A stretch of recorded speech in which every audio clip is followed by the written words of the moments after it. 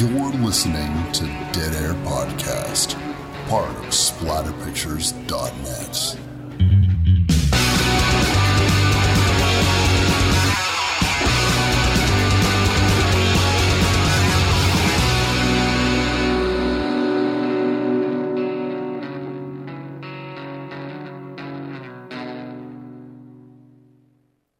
What's up, everybody? Wes, Dead Air, and Ipe here with, always, Typical Lydia. Today's show, we're going to be doing the 2014 slasher film, Blood Widow. Let me tell you, the reason why we're doing Blood Widow is because Wes is easy. Because Wes is easy. That's why we're doing Blood Widow. That's not entirely, well, it's not inaccurate, but it also, do you have to take in consideration that someone on the show is crying because we were doing too many movies from the 80s. And I still wanted to do slashers because when I look back to our massive library of episodes now, massive 64, 65, whatever, I feel like our slasher ones are the best ones. And I still wanted to do slasher movies, but I said, fine, I will do a slasher movie that's not from the 80s, not from the 90s, not even from the aughts. We'll go right to as modern as I can think of.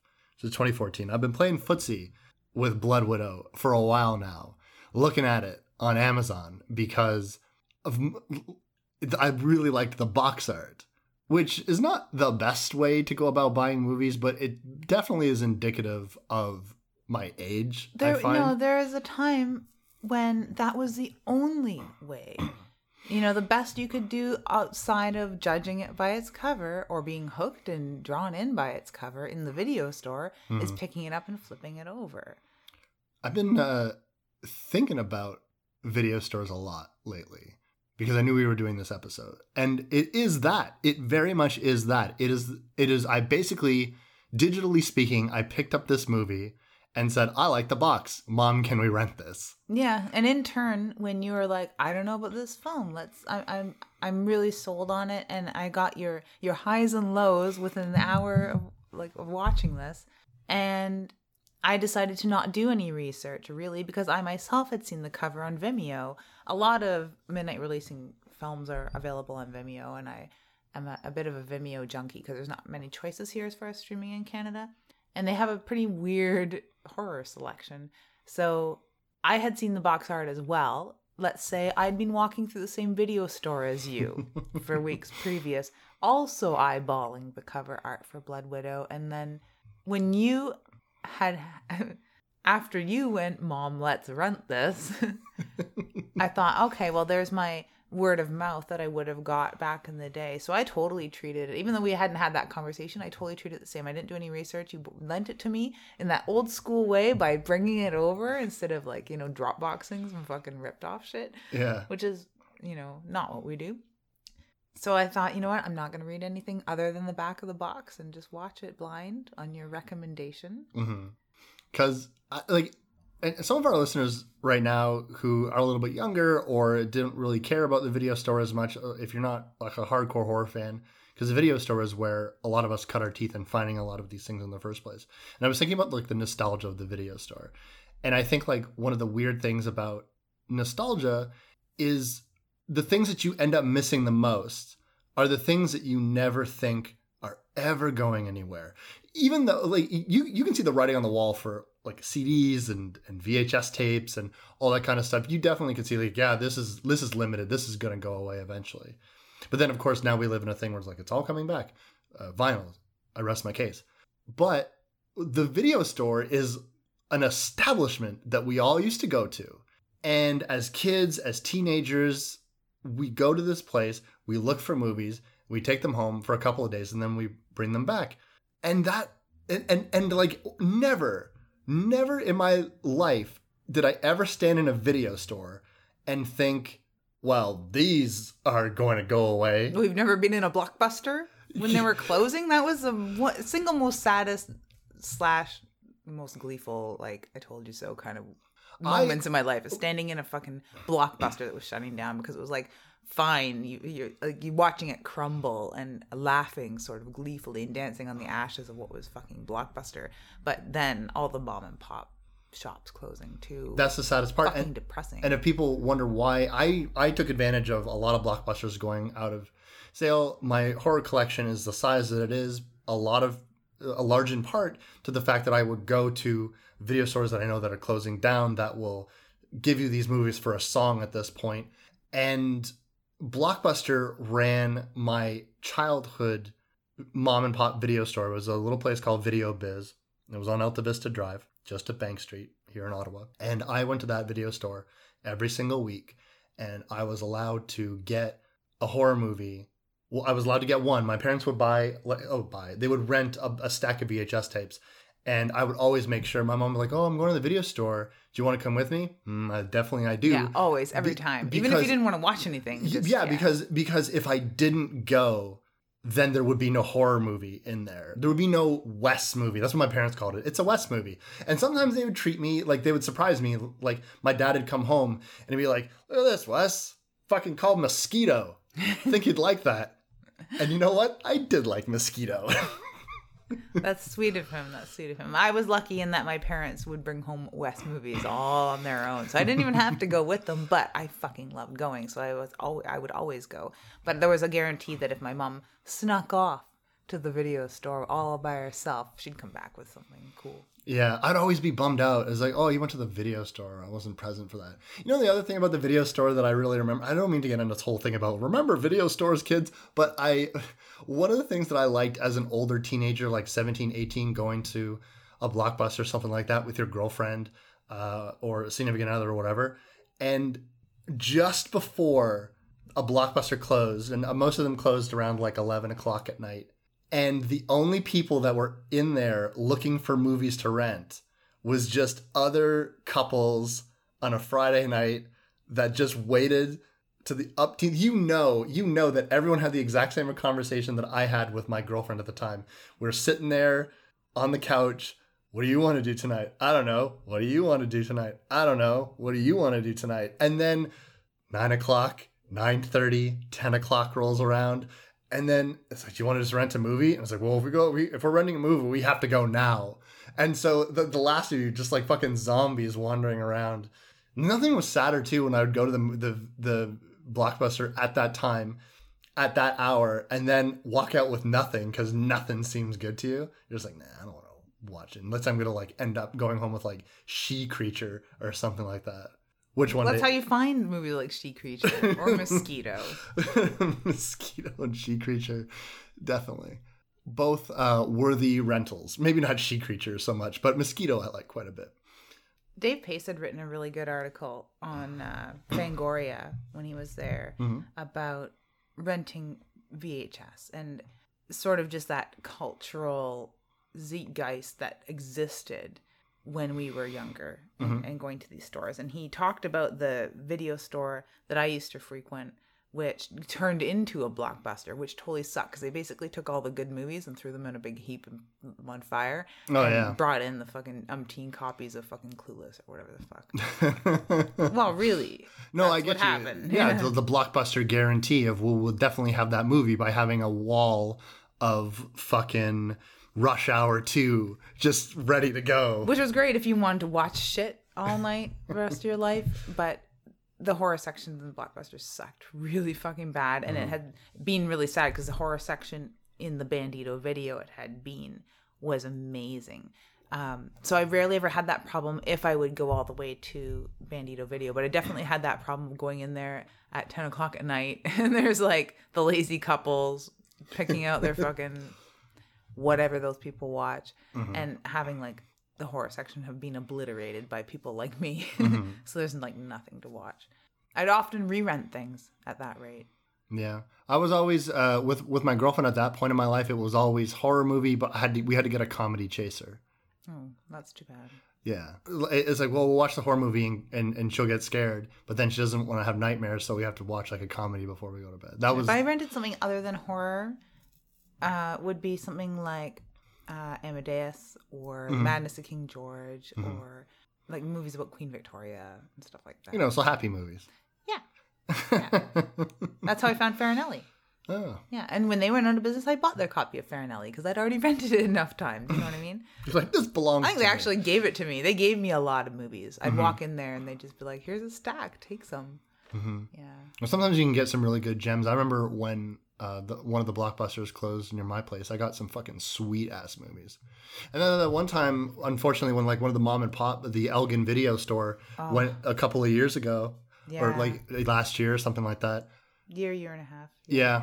Man, did I clean up. And you sent me a text message like saying like people are cleaning out the Asian horror, Wes. Yeah, because I was one of them, and there Yeah. was like already a lot of stuff that I knew had been there that was gone, and people were descending like vultures. And the shopkeep had said like, "Oh yeah, it's been like this for days, and like it's just been a nonstop from the time I open the doors to close the doors. It's just so full of people. If only there'd been this many people in here on any given fucking day, I know. this sort of shit wouldn't be happening. But whatever. Now Vimeo is my No. rental store. Yeah. Xbox is my rental store. Mm-hmm. You know, FlixFling to a certain extent. I wish we had Shudder because Shudder would be I'd never leave my house. That's a service that's only available in the United States. It's like Netflix, but it's exclusively horror films. Yeah. And Netflix sucks so bad that I'm canceling. So fuck Netflix. Okay.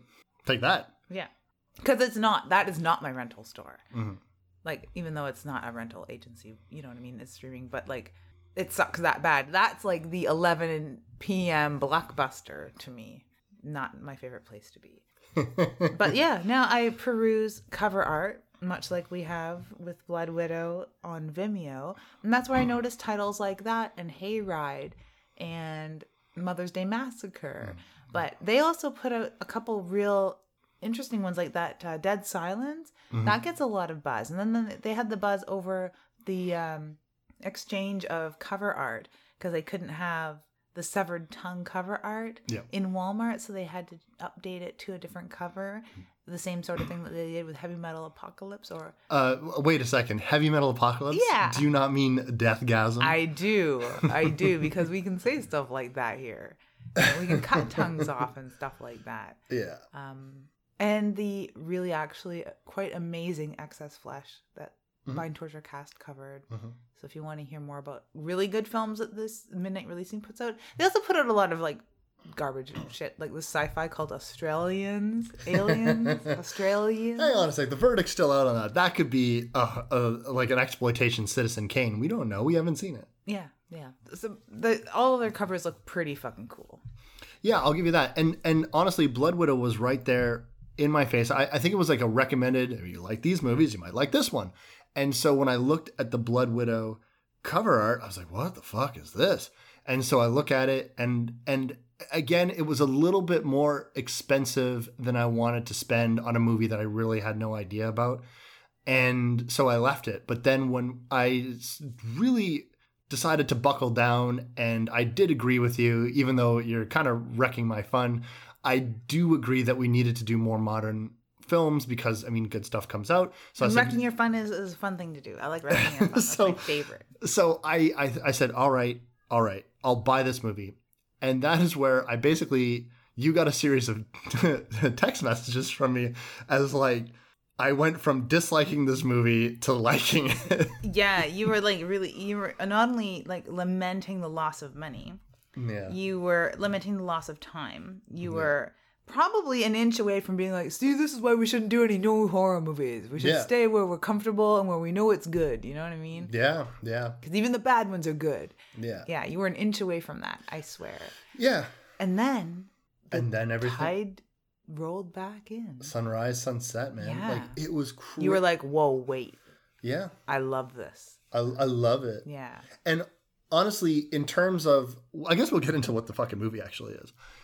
Well, first, no, I'm going to say this is B horror. It's definitely B horror.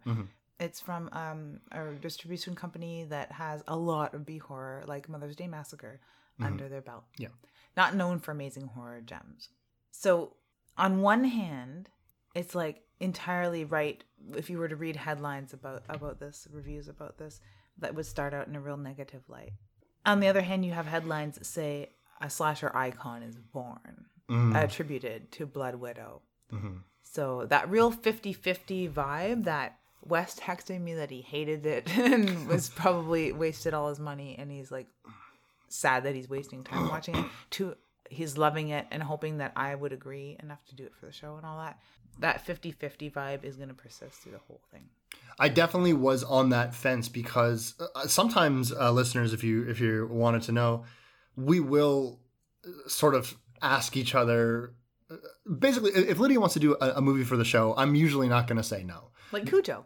We're doing Cujo. Don't fucking worry. August is coming.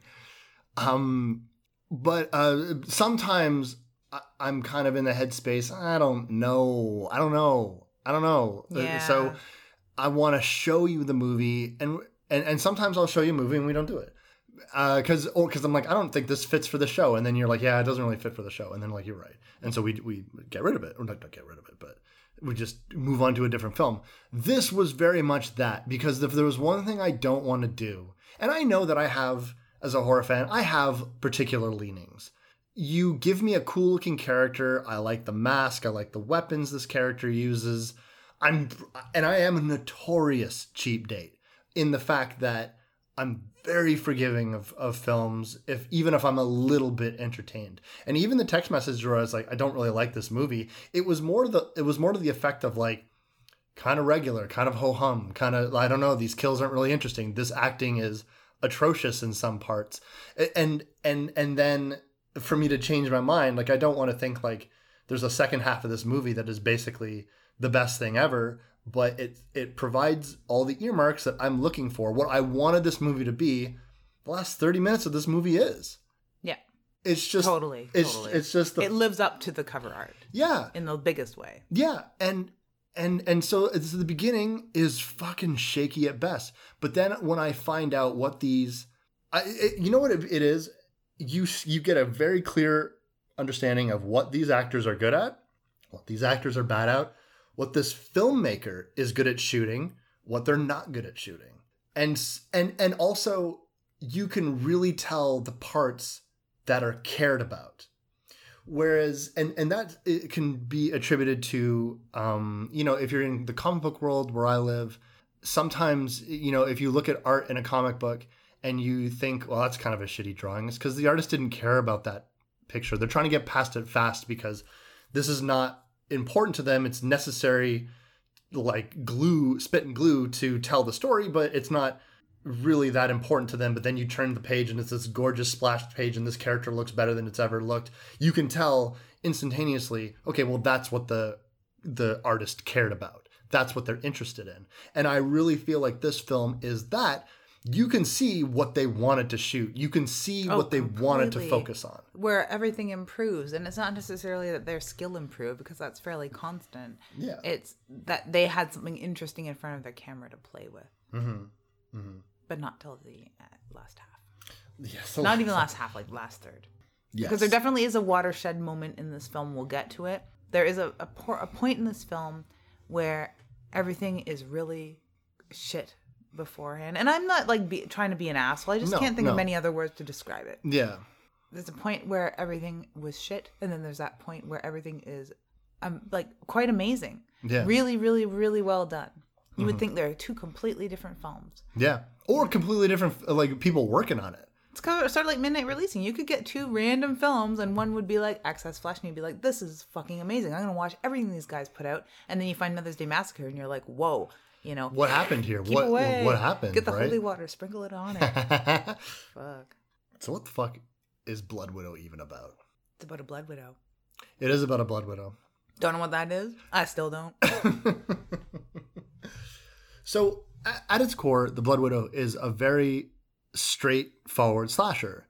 You have young people going to a new area. Are they all in a van? They're not all in a van. Oh, good.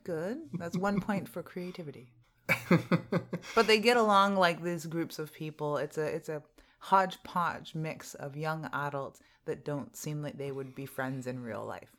It is true, because it's like, why is the fucking dude bro hanging out with like the pot smoker and the hippie chick and the fucking nerdy guy, and you know what I'm saying? Yeah. Yeah. No, and I kind of harped on it.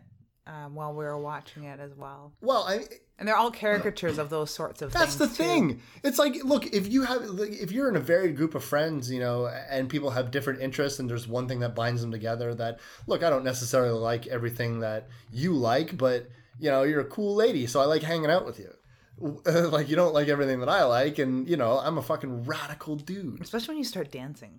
I'm always just kind of like, or singing, and I'm just like, what the fuck? But And guys, I do that a lot. he does. And the other stuff, though, totally overshadows all of that. But this is beyond that, for sure. And those are normal incongruities in any friendship, where people don't necessarily see eye to eye or are clones of one another, which is good and healthy because it's a big world out there, right? But these people are like oil and water. Yeah. But they don't seem to dislike each other. They just seem so different. Yeah. Oh, they should dislike each other, though. That's the thing that grates on me. They definitely should dislike one another. Especially guy with the beads, the husband. That would be Hugh. Hugh. Yeah. He's the least likable to me, but he's also the most homogenized and regular guy. It's true. I really dislike him because of the very... So I can't hold back no more. So basically what we have here is we have our main characters, Hugh and Laurie, who are a young couple that not engaged. They're a boyfriend, girlfriend, and they're buying a house together out in the middle of fucking nowhere, out in the country. And they seem to have two very different ideas about why they're doing this. Laurie very much seems to be, well, I want you to be a serious guy. And we're going to settle down. This is a place where we can potentially have a family. Mm-hmm. Our juvenile party days are over. And Hugh, he just wants to party, man. He just wants all the best parties. You love Winston so much. You really got to watch the remake and see how the female Winston treats you. No good, or? She's hot. I mean, I love her hair. She has wonderful hair. That's cool, but she's not as fun as Winston. Is she just so into parties, though, man? Not quite the way that your Winston is. But yeah, if he was Winston, I would love this fucking movie. Can you imagine if they tied it together? Like, this is what happened to Winston when he met a lady in town and then tried to make him grow up. And he could put being away a cop because he can't handle that dangerous. He's not about that dangerous cop life anymore. Yeah. But he can't get rid of his urge to party. He can't stop partying. So if Winston had kind of retired, but he still couldn't give up his at love of 30 years old. Yeah. He's like, I'm too old to party, man, but I still.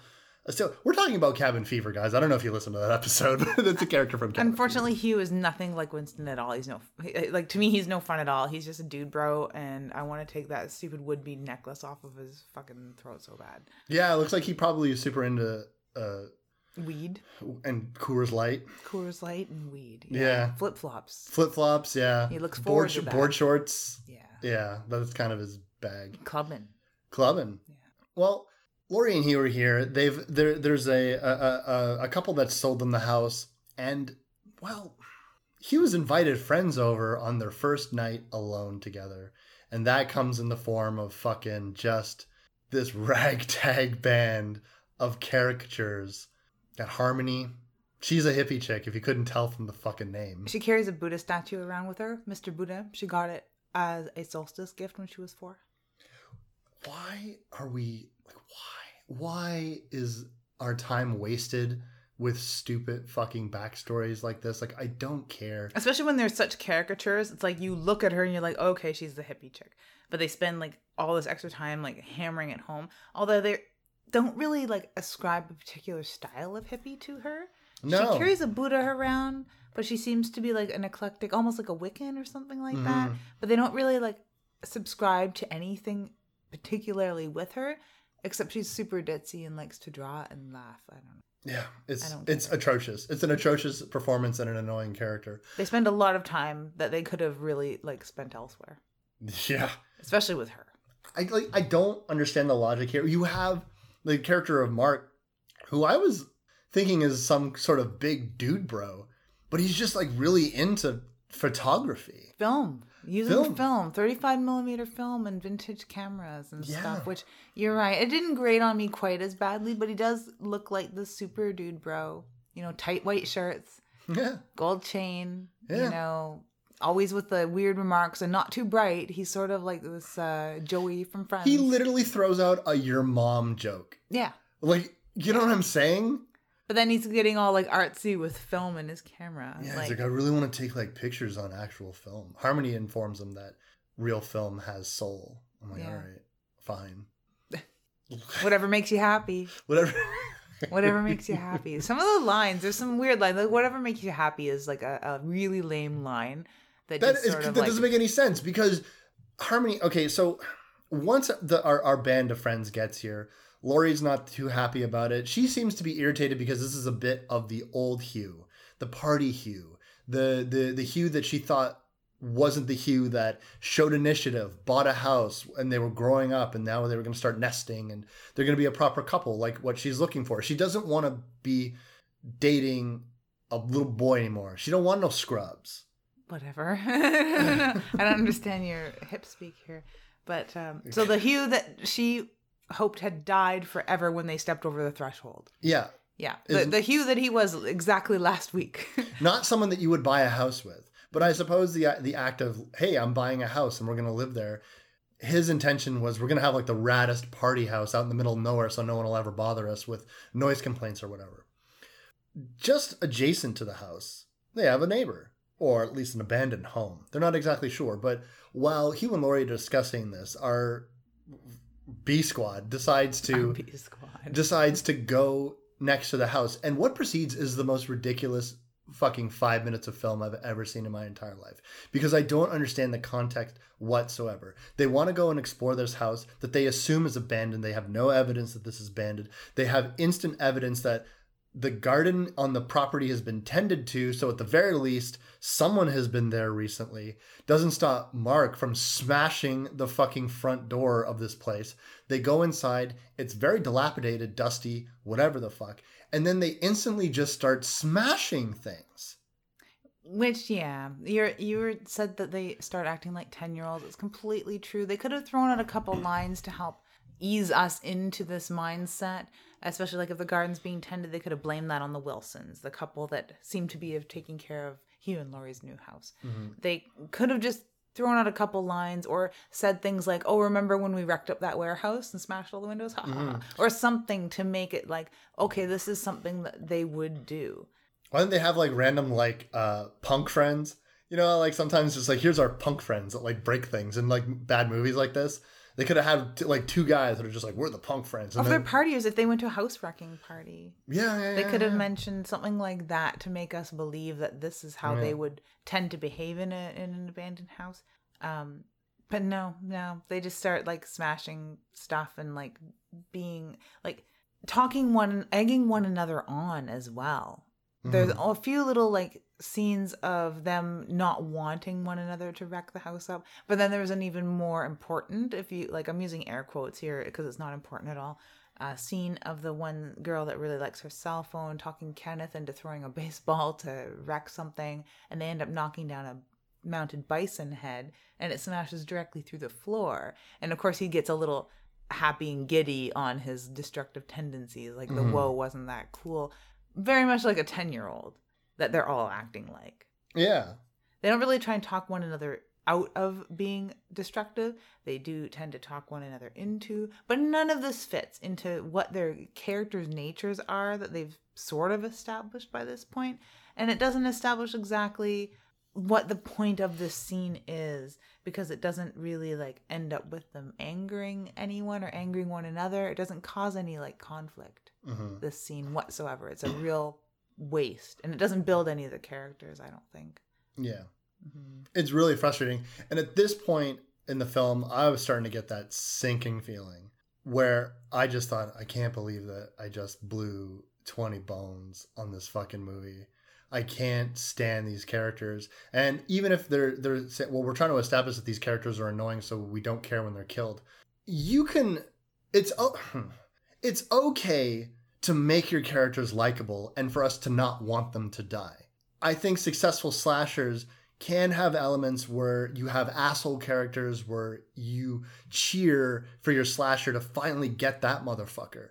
But if everyone is like that, I feel like you're really taking the easy way out. People are gonna love your slasher if they're cool and they're, you know, they got their cool kill skills and they got all their awesome practical effects and they look great.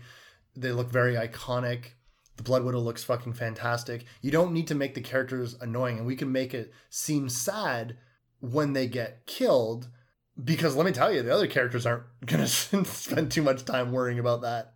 No, not at all. The only character at this point that I liked, because I didn't have the same sort of emotional roller coaster that you did, because I hadn't spent money on it. Yeah. You know, yeah, just like, it's just a fact. Is Kenneth is the only character that I liked at all. And I can't say that I liked him because I was 100% indifferent. He could have died right there of like a bee sting and I'd have cared just as much as if he'd die at the end. You know what I mean? Like, I could care less. Could you imagine if because he's like a statue. Could you imagine if they did that? Like, take the most likable character and like have him like die of like anaphylactic shock. Anaphylactic shock. Yeah, excuse like me. ate a nut by accident and the throat closes and that's it. And everyone's just like, shrug. He's dead. Carry on then. We're having a party, man. Yeah, it's a good or point. whatever. But no, Kenneth is like, there's nothing to him. There's no real backstory at this point about him. Mm-hmm. He's a complete enigma, but not even that interesting of an enigma. It's crazy because I was talking to you as we were watching the fucking flick. Like, okay, at the very least, like, even though everyone's a goddamn cartoon character, like in this fucking movie, Harmony, I get it. You're like a weird hippie chick. I understand. I'll just reiterate, we're going to be pretty hard on this film from time to time for the first half of our conversation. So don't think that we're assholes for and then saying their cartoon characters are shitty or like all those things that we're going to say. Sorry. It's been a while since we've done a movie like this, though. Oh, yeah. It's been like a lot of the last big chunk of movies have been personal favorites of ours or fan recommendations that we happen to like anyways. So I think the last one that we were really kidding it hard was like Nightmare City. And that was a long time ago. Yeah, true. That is totally true. And we even had some things to say about Charm, but I think Charm was like my angriest, but I don't think I wasn't in my right head at that. And when we did that one, I wasn't feeling the best. Yeah, you weren't. And it's also about fucking hipsters, so whatever. But yeah. like, all of them are cartoon characters, and the only one that's of any interest is just nothing. He's smoke and wind. Yeah, this guy. It's crazy because like Mark, I get it. You're a dude, bro, with a tank top over like at a tank top underneath a white t-shirt, which is a weird thing because if you're gonna wear why? Anyways, and it's like you're into vintage photography. Weird, but I get it. You go on with your quirky self. Amber, she's classic. I care about my phone. I'm not getting any signal. Oh my god, it's like she's that girl. I get it. This guy though, I couldn't tell you anything he likes. He likes Amber. Yeah. Even so, he sort of doesn't even like her too much. Like he's not stealing her away from her, I think, boyfriend. I guess. Yeah, I think he's their boyfriend. I guess. I can't really tell. They seem to be getting together, but yeah, he likes watching Amber. Yeah. He likes kissing her. Yeah. But even so, he kind of looks disinterested and unimpressed by all of that too. I don't know if he was supposed to be, if the direction to him was like, you're drunk, man, so be kind of like dazed and drunk. Because I definitely know people who drink and kind of space out like that. When he showed up out of the car, he was like that, though. And even when he's drunk and agrees to like take acid later, he has the same look on his face. When he wakes up for the first thing in the morning, fresh out of the shower, he looks exactly the same. Yeah. By the end of the film, the only thing different is that he's running. But like, he still has the exact same look on his face. There's no real range there, not just in the actor's skill, but there's no range in this character. There's no backstory. It's like there was no backstory whatsoever. I will say this. We are, Lydia and I are both very much aware of the fact that this was the first film that the director did right out of school. And a lot of, I think all of the actors, with probably the exception of one or two, were classmates. Yeah. So I get it. Evil Dead was also a movie that was someone's first movie out of the gate with classmates as castmates. Just saying. Like, that can't just be your excuse for mediocrity. There was one thing, aside from the Kenneth character being this weird enigma of a thing, that I'm positive I like him. There's things about him I don't, but mostly I like him, but I'm not sure why, because there's nothing to like. Quite a few times Well, there just isn't. Yeah, Just, no, I feel it's ya, very I feel ya. interesting. I hope to see him in something else because I really like the look of the character, like the actor. Yeah. And maybe he has range, but we just don't know from this. So it's true. So little is asked of his character. Yeah. So that's not helping. No, not at all. But like quite a few times in this, I made a joke of this one really just throwaway scene that has Amber when she first gets out of the car and she's like, fuck, no cell reception. And I joked that, that took 40 takes. Because who knows? Every scene could have taken 40 takes and they worked with the best that they could get. Or they didn't, and what was played was laid. And you had mentioned that there's a lot of times, and we've said this about other films, in one scene it just would have taken one more take. Why didn't they just try that one more time? Yeah, I feel like you're almost there. There's quite a few scenes, even in the beginning, which has, we're very disappointed. If we'd only watched up to the halfway mark on this, we'd just be very disappointed. Mm-hmm. If I was the type of person to turn a movie off out of disappointment, which I never have done. I've never stopped watching a movie. I've paused it and come back to it. I stopped watching the Carrie remake. Oh, that's fair. Yeah. I don't hate but that. I watched all of Uninhabited and I wish that I would have turned it off. What a piece of shit. But there were quite a few scenes in this that was like, damn, I wish they would have tried one more time. Mm-hmm. And you had said there's a face slapping scene. There is a face slapping scene later on in the movie. And if I watched all the extras on the DVD because by the time I was done this movie, spoiler alert, I love this movie. Yeah, I know, right? But so I wanted to watch all the extra content. Not only were there were cut scenes that really would have helped. I think they should be inserted back into the film. And at a brisk 84-minute runtime, you could put them in. And they're very short scenes, too. Yeah. They're very, very short scenes. But there's this one face-slapping scene where I'm like, that's a better take than the one that's in the movie, in this outtake reel. Mm-hmm. Mm-hmm. I get it. Like, maybe it was because, like, characters broke, right after the scene was done. I can't really quite remember. But I remember that the slap that was given, I was like, well, there you go. More of that. That looks good. The slap in the main movie, not so good. No, that's not. And it's one of those things where when you're watching it, you're thinking, one more take. There is another take. It's just not in the movie. But whatever. There's quite a few scenes that you're like, just one more take would have really, really helped this scene. And look, I know, like, we're kidding this movie pretty hard, but, like, I know that everyone went into this wanting to make the best thing possible. No one, they weren't like, I can't wait for this scene to suck. Like, it's not that. But what I think, if I were to give advice, and look, I don't make movies. It's not my job to tell people who make movies how to make movies. If I had a suggestion, I would let them know that in storytelling, you can't love one part of a movie. You have to love it all. You have to love every single scene. And if you do, it will come across, because even if you feel these scenes are boring or these scenes are the spit and glue that we need to get to the parts that I really care about, if you put everything into those movies, it will work. You will get the best out of your actors. They will absorb your enthusiasm and everything will get elevated. But you can just tell that it's just, I don't care about this. They're just chewing the cud until they get to the part where they get to take a big poop. Or something. I'm not sure of a good analogy there, but you're totally right. It's the same in writing. You've no doubt read books or short stories or comics or whatever, where you can tell that they blew their load at the beginning, and now we're just sort of like trying to wrap it up to some sort of ending, basically.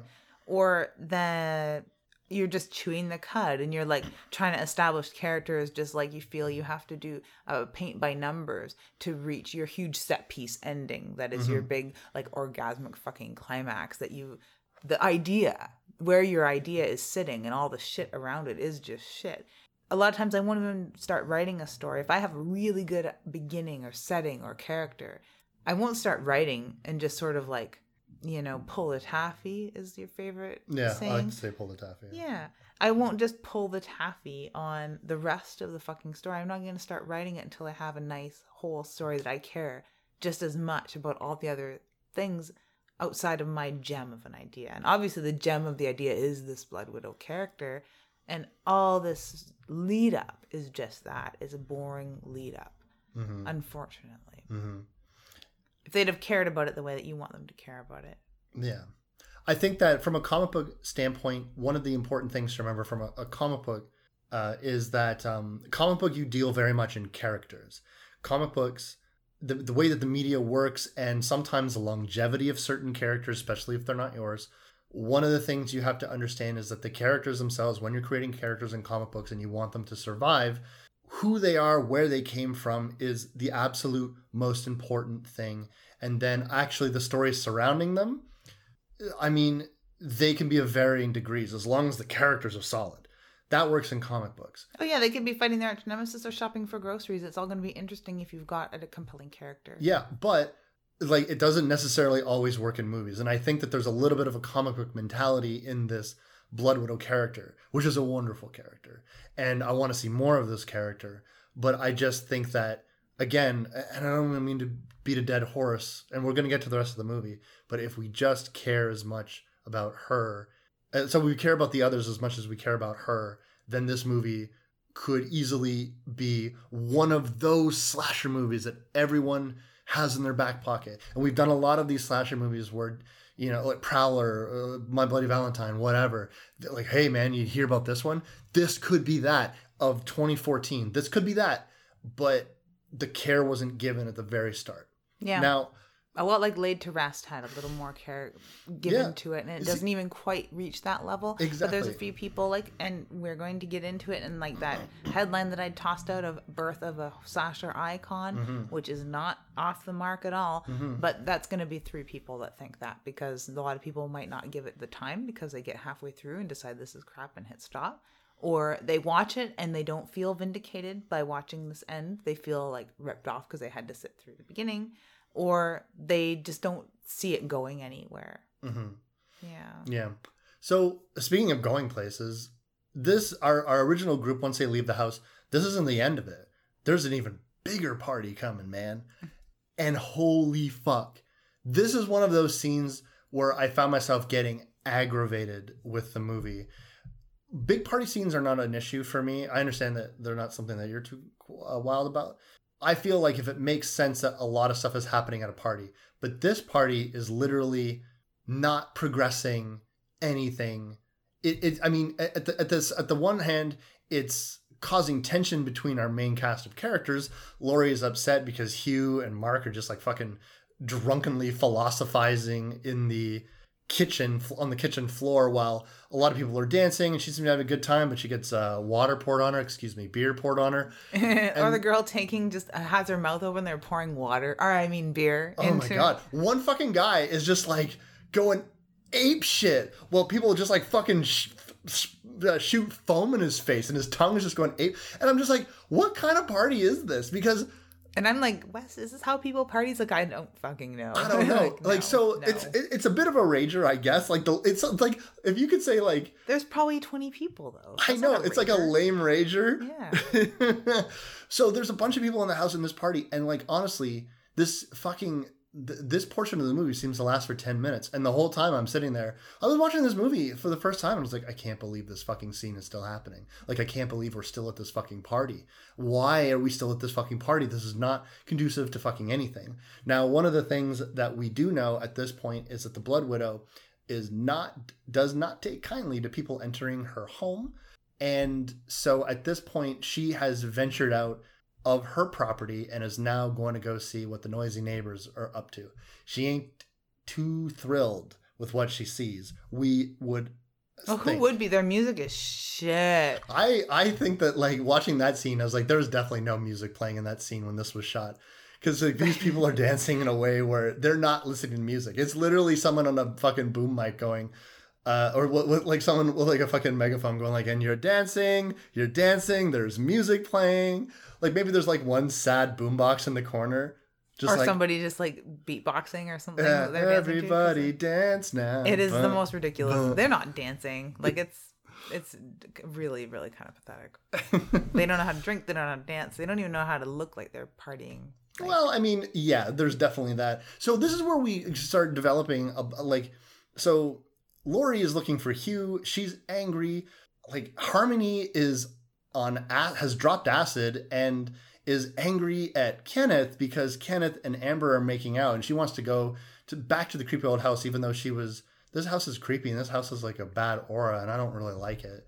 And then they leave. The Blood Widow has shown up at the house and she kind of gives like a Michael Myers head tilt. And I wanted to ask you this. I asked you this when we were watching the flick, but it seemed to be a lot of channeling like Myers-esque head tilts here and there. This character of the Blood Widow, what we know of her so far is that this is a woman who is completely clad in black. It's like a body stocking almost.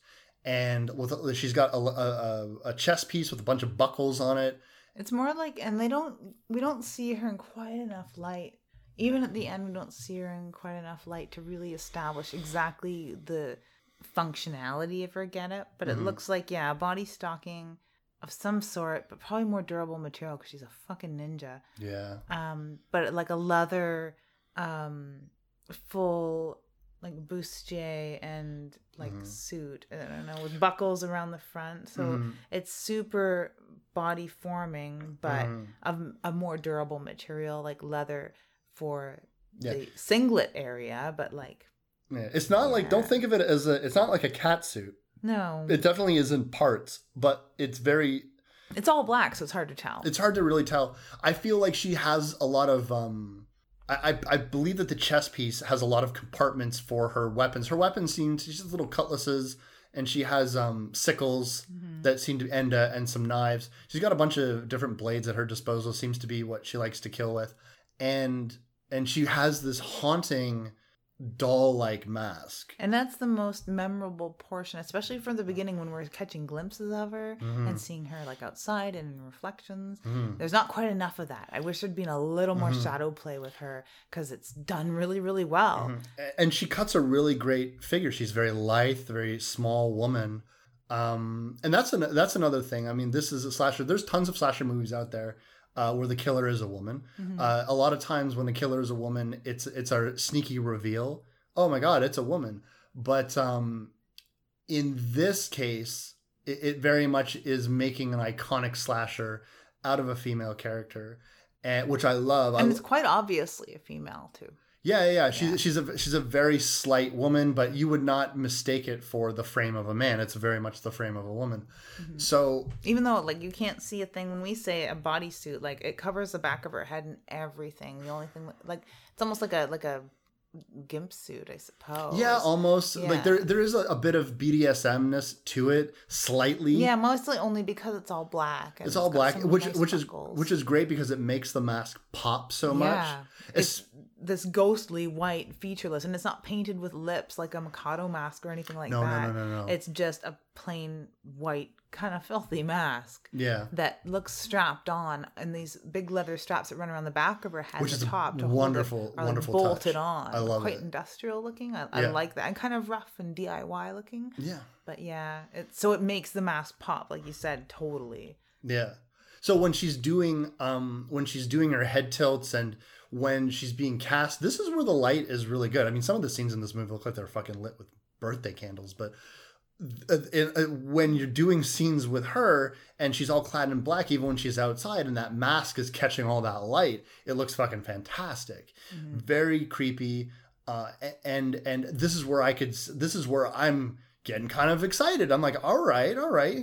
So the human quote unquote characters are clunky and the acting isn't what you want it to be. Is that what I came here for? I mean, I would have liked that, but okay, well, we're here for the Blood Widow. What do we got? So she's creeping up on the house. We have our second victims. Our first victim, who we skipped over, is a guy that is taking photos in the very beginning of the movie.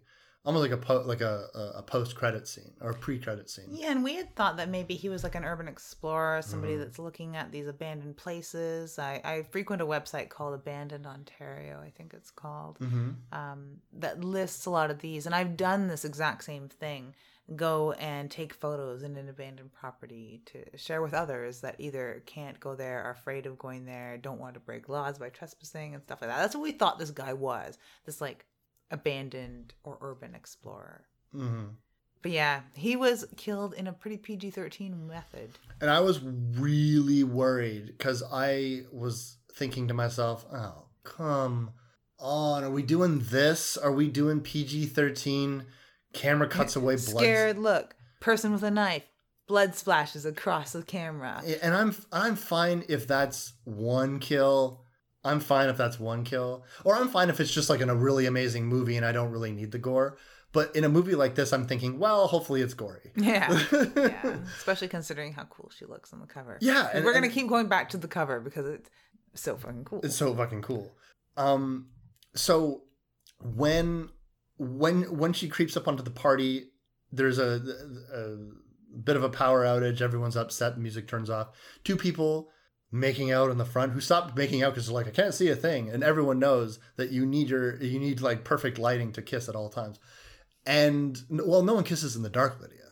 I guess not. I don't know. Yeah. Well, if I can't see, no one's getting any smooches. I'm usually in the dark alone. So. Oh, yeah. Me too, honestly. So both these two characters get double decapitated and they don't see her coming at all.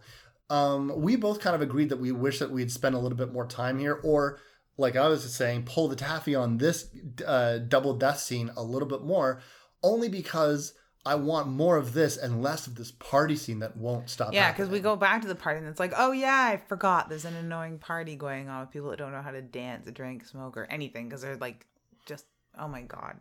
It's like a music video shot by a 12-year-old.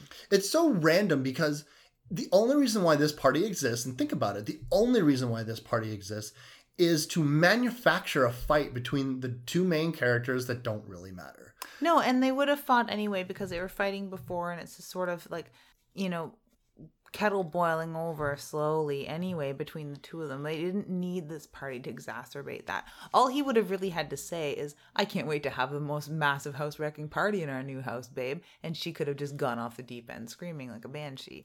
It would have worked. I don't understand why we're wasting so much time with this party. I don't understand why the party We just had a double decapitation that we spent literally 15 seconds watching. Like we're coming here for a slasher movie. Here's the death scene, and now we're going back to this fucking bullshit. And like I said, sometimes I'm totally fine with that. I am totally fine with horror movies without a lot of gore. I love tons of horror movies that don't have a drop of blood in them. It's not that. My point is if the stuff that's not the killing isn't good enough to waste my time on. So why are we doing it? And it doesn't really work in that way that when I'd like to see like a loud, obnoxious, annoying party scene being used, especially when we're going back and forth from it, is to jar you and make you feel uncomfortable after quiet scenes of tension where you're trying to work out this puzzle or the mystery of it all. Or you've just been deeply unsettled by some revelation in the storyline, and then you're forced back into this like obnoxious party scene that like confuses you and just busts that tension really, really badly, only to put you back into that place of suspense and tension and quiet. It doesn't work like that, unfortunately, at all, because there isn't enough tension and quiet. We get to see two people get decapitated, but that's really all that we get to see. Nothing really happens. We don't get to be steeped in the stealthiness and the ninja-like qualities of the Blood Widow. We don't get to really celebrate how good she is with her knives. She just took two heads clean off. Yeah, with like two backhanded like one-arm strikes for each head. That's impressive. I think so too. So we're not like relieved and confused and pleasantly confused by being thrust back into the party scene. We're just annoyed. Yeah, because I'm like, well, where's this? Could she not have maybe killed one of them fast, and then we could have had like a chase scene with the other one, just to demonstrate how quick the Blood Widow is, that she knows obviously the lay of the land. Yeah, so that's like the best benefit of when I'd have like just some more establishment of how fucking stealthy she really is, because the Laurie's outside being aggravated, but she's sort of around the corner of the house, so she doesn't really see all this go down, but she's semi-aware of it because she's like, oh, I thought I heard something. But it's really literally just that. She looks over with, oh, I thought I heard something. Two heads going thud thud. Do you remember that scene in Macabre where all the cops get killed, and like before they even know that they're all getting killed, like we just see the fucking guy like jumping over the stairs and fucking running this way and that way, and you're like, oh my god, they don't even know he's fucking there. Like something like that. Yeah. If they shot a scene like that where she's fucking stealthing around, you would have been like, oh my god. You get an establishment of how quick she is in this movie eventually, but and I mean it's impressive enough to double kill somebody, to double kill people without them even knowing it, but just more time. More time is right, but they're spending a lot of time in this party, which is weird because not long after it's morning, and it's not like the party culminated into anything at all. Yeah, it's just the party's done, but like when Harmony gets aggravated by Kenneth making out with Amber, and I feel like I'm gossiping, but she'll go off to the creepy house because initially her plan was to take Mr. Buddha, go with Kenneth, and I guess like go to the house and probably just to be alone together. To fuck on acid. I suppose. Yeah. Like that seemed to be what she was interested in. Which is weird because it doesn't really fit with her Harmony and like quasi-Wiccan, eclectic fucking spirituality. It is really strange. She's gonna go fuck this like ambiguously gay guy on acid in an abandoned house. Okay. Maybe it's just like her free-spirited nature. That seems like a more of an Amber thing to do. It does seem like a bit more of an Amber thing, but I don't want to cast aspersions. Well, shooting on film with antique cameras seems more of a Kenneth thing to do. It's true. Maybe like when everyone was getting their scripts together, they like dropped the pages and they got the pages all mixed up, and it was like, no, I'm the one with the camera. Gotcha. You take the camera. Oh no, wait, sorry, no. Apparently, it's in the script. I'm the guy with the camera. Yeah. Maybe that's what happened. Am I the chick that does acid or are you? I don't know. I'll be the chick that does acid. Okay, cool. Okay, cool. So when Amber is there just praying to the Buddha, she's just flipping out. She's laughing and waving her arms around like she hears music. And then we get an idea of where we're going with this movie. After the Blood Widow has decapitated these two people, she is now re-entering her home. Because she's crate trained like a puppy. And she instantly disembowels Harmony. And then when Harmony is writhing on the floor, we get like intestines and blood. Looks fucking fantastic. And I'm like, okay, this is what we're doing. She picks up Mr. Buddha in the greatest thing ever and smashes her fucking head in. And it's a quick cut. The special effects look all right. Not as good as the gut spillage. The head crush was pretty decent though. I liked it. And I'm like, okay, now we're talking. Here's the Blood Widow. We're showing gore. This is what we came for. And we're also showing that the Blood Widow is incredibly vicious because she probably could have just not crushed her head and that would have been fine.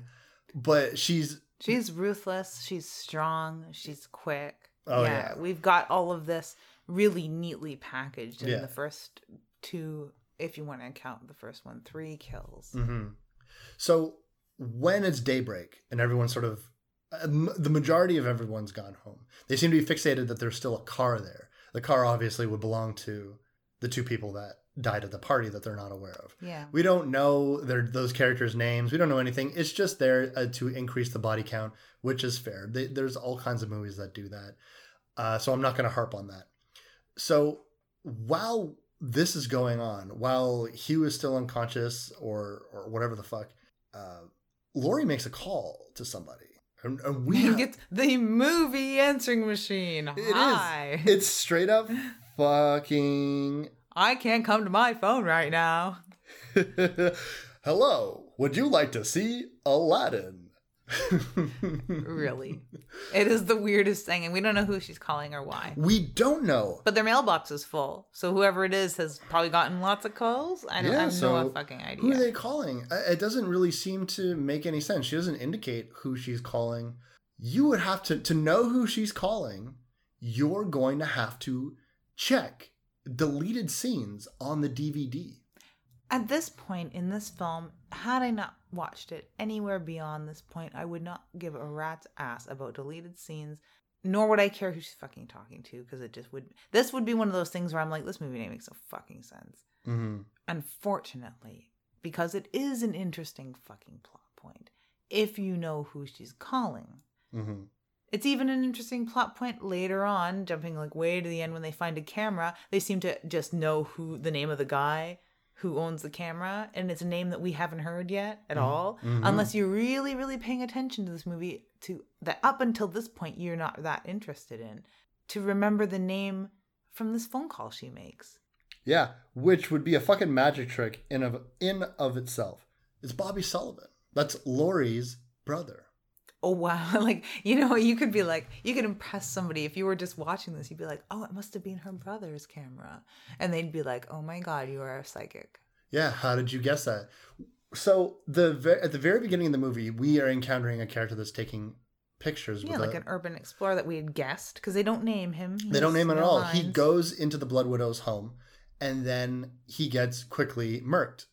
So she, in a deleted scene, in a scene not in the final fucking cut of this 84 fucking minute movie, we don't have a fucking minute scene where she just says, I asked my brother to take photos of the property before we got here so I could check it out, and he didn't even do it. Which would have just totally fixed all of that. Totally fixed all of that. And also in that exact same fucking scene, there is more backstory to the Blood Widow. Yeah, which actually explains a lot about the household next door and why it is the way it is, and how come it's not just one person sequestered in anger and loneliness in like what we at this point assume may be a family home. We don't really know. We don't know, because in the after party scene, Laurie's going to make a phone call to the Wilsons, right? Yeah. And they are going to say, oh, well, there was a little girl that lived next door that was awful sick, and some people died. And we don't like to talk about it. And we didn't want to tell you about it because that's scary. So instantaneously, you think it is, yes, a family home. But it's not a family home. They had a sick girl and people died. So you're thinking like, okay, so they had like a really bad cold. They had SARS or something. Something or like that. Like she was sick in the head and killed her family maybe. Like that's what you're sort of thinking. So you're sort of convinced like, it was a family home. There wasn't much to this. Yeah. It's a boarding house. Which is infinitely creepy to me. And I love it. I love it. Because I'm thinking like, you know, some sort of religious persecution. These children were abused, or there was a bullying situation or something. To know that it's a boarding home, my imagination fills in all kinds of blanks. And it becomes instantly amazingly cool. It is a rich, especially if they're finding diaries and dolls and these little things. Because it opens things up to a million possibilities. A boarding house, people from broken homes having to stay in this one place, or for whatever reason, a bunch of people that aren't actually related, all these kids living together under supervision. You're out in the fucking middle of nowhere. It was probably even more isolated years ago. What could have happened in this home? It's like a creepy like hospital or a psych ward. And it's kind of an old house. Like it's got the same doorknobs and other things like wallpaper and stuff that's definitely turn of the last century. So it's like 100-year-old home. Yeah. And to look at it from the outside, it's being upgraded, but it is a fairly old, dilapidated house. Yeah. So it just totally, it was probably a boarding house for a long time. And all you had to say was, it was a boarding house. And this is the thing. When I gripe on movies for leaving out, can you not throw a fucking line out? Yeah. When they do it and cut it, why? Why did you cut those fucking scenes? And it's like really literally the whole scene is a minute long, and it tells us who the guy was at the beginning that got killed first, and what his connection is to Hugh and Laurie. And it fills in all sorts of backstory, like even just impressions of the Blood Widow herself and the house and everything. And where that scene would have sat in the movie, it would have been right at the very beginning when our characters first went into the home that they had bought. Because it's Mrs. Wilson that explains this to her. Probably would help with us as an audience to pique our interest and keep us interested even through the party scene. Because we'd be like, ooh, that guy that just bit it is dead, and that was her brother. Ooh, we know this, but they don't. Yeah. And so it instantly sets a tone of dread. It sets a tone of continuity that this isn't a random person. It makes the body reveal of that character more powerful. Way more powerful. It's not just a rando guy. And There's when they're acting like 10-year-olds and wrecking up the place, and Kenneth like knocks that bison head and creates this hole in the floor. Mark takes a piss through it, and he pisses on the body, which I think is kind of hilarious. Yeah, for sure. Even if you don't know who the guy is. But knowing who the guy is, it's just like, oh, wow, that's cool. That's sad. If you knew who you were pissing on right now, you'd be so upset. Yeah, right? Yeah. But you don't know. And I'm just like, why? I'm baffled. I hadn't watched them organically. I had been directed to watch them. And like a good girl, I watched them. And I totally agree with you. But had I not watched them, those are the sorts of things, as the movie stands, as it's cut right now, those are the sort of things that I'd be like, well, why the fuck did they just throw this guy in? Or why the fuck did they just do that? Or what the fuck was wrong with this house? I'm still like, I'm not really sold on the term blood widow. Me either. No, we'll get to that. But like, I'm like, what was this house? Why the fuck is she even there? What the fuck? But with this like 1 minute scene, it's like all is forgiven. All is fixed. Yeah. It all makes sense. And it's more frustrating that it's there. It's the sound right there. Isn't bad. The light isn't bad. I don't understand why the scene was cut. Yeah. It's not for time, obviously. Yeah, 84 minutes. Who cares? And even if they had to meet 84 minutes for some other reason. Yeah, is there something? Is it a final project or something? I have no idea. They could put it back in for the DVD. It's like the year 20... What year is it? 2016? 2016. It's the year 2016. They have the technology. You can splice that scene right back in. There's nothing wrong with it. Yeah, it's ready to go. Yeah, I don't understand why it's not in there, but whatever. Like, and again, if you're just like, well, it's for pacing reasons. The fuck are you talking about? As like, first of all, I wouldn't even really say that there's a pacing problem with this film, because you have a death at the beginning, you have a death at the party, you have a death immediately after. There's two deaths that are sandwiched pretty close together. The movie is fucking short as it is. I don't really think it counts as a pacing problem. And anyone who, if you're just like, well, maybe that's not important information for the audience, I'm like, that is critical information. Critical information. And I don't think that it would have hurt any sort of pacing. In fact, I think it would have improved it, because I found the Wilsons' introduction extremely abrupt. And it doesn't seem like somebody, like they would have any sort of like personal conversation on the telephone, or that the Wilsons would be that concerned about coming back to help them or check up on them, had they not had this conversation out on the porch, which according to the cut version, like according to the version on the disc, doesn't actually happen.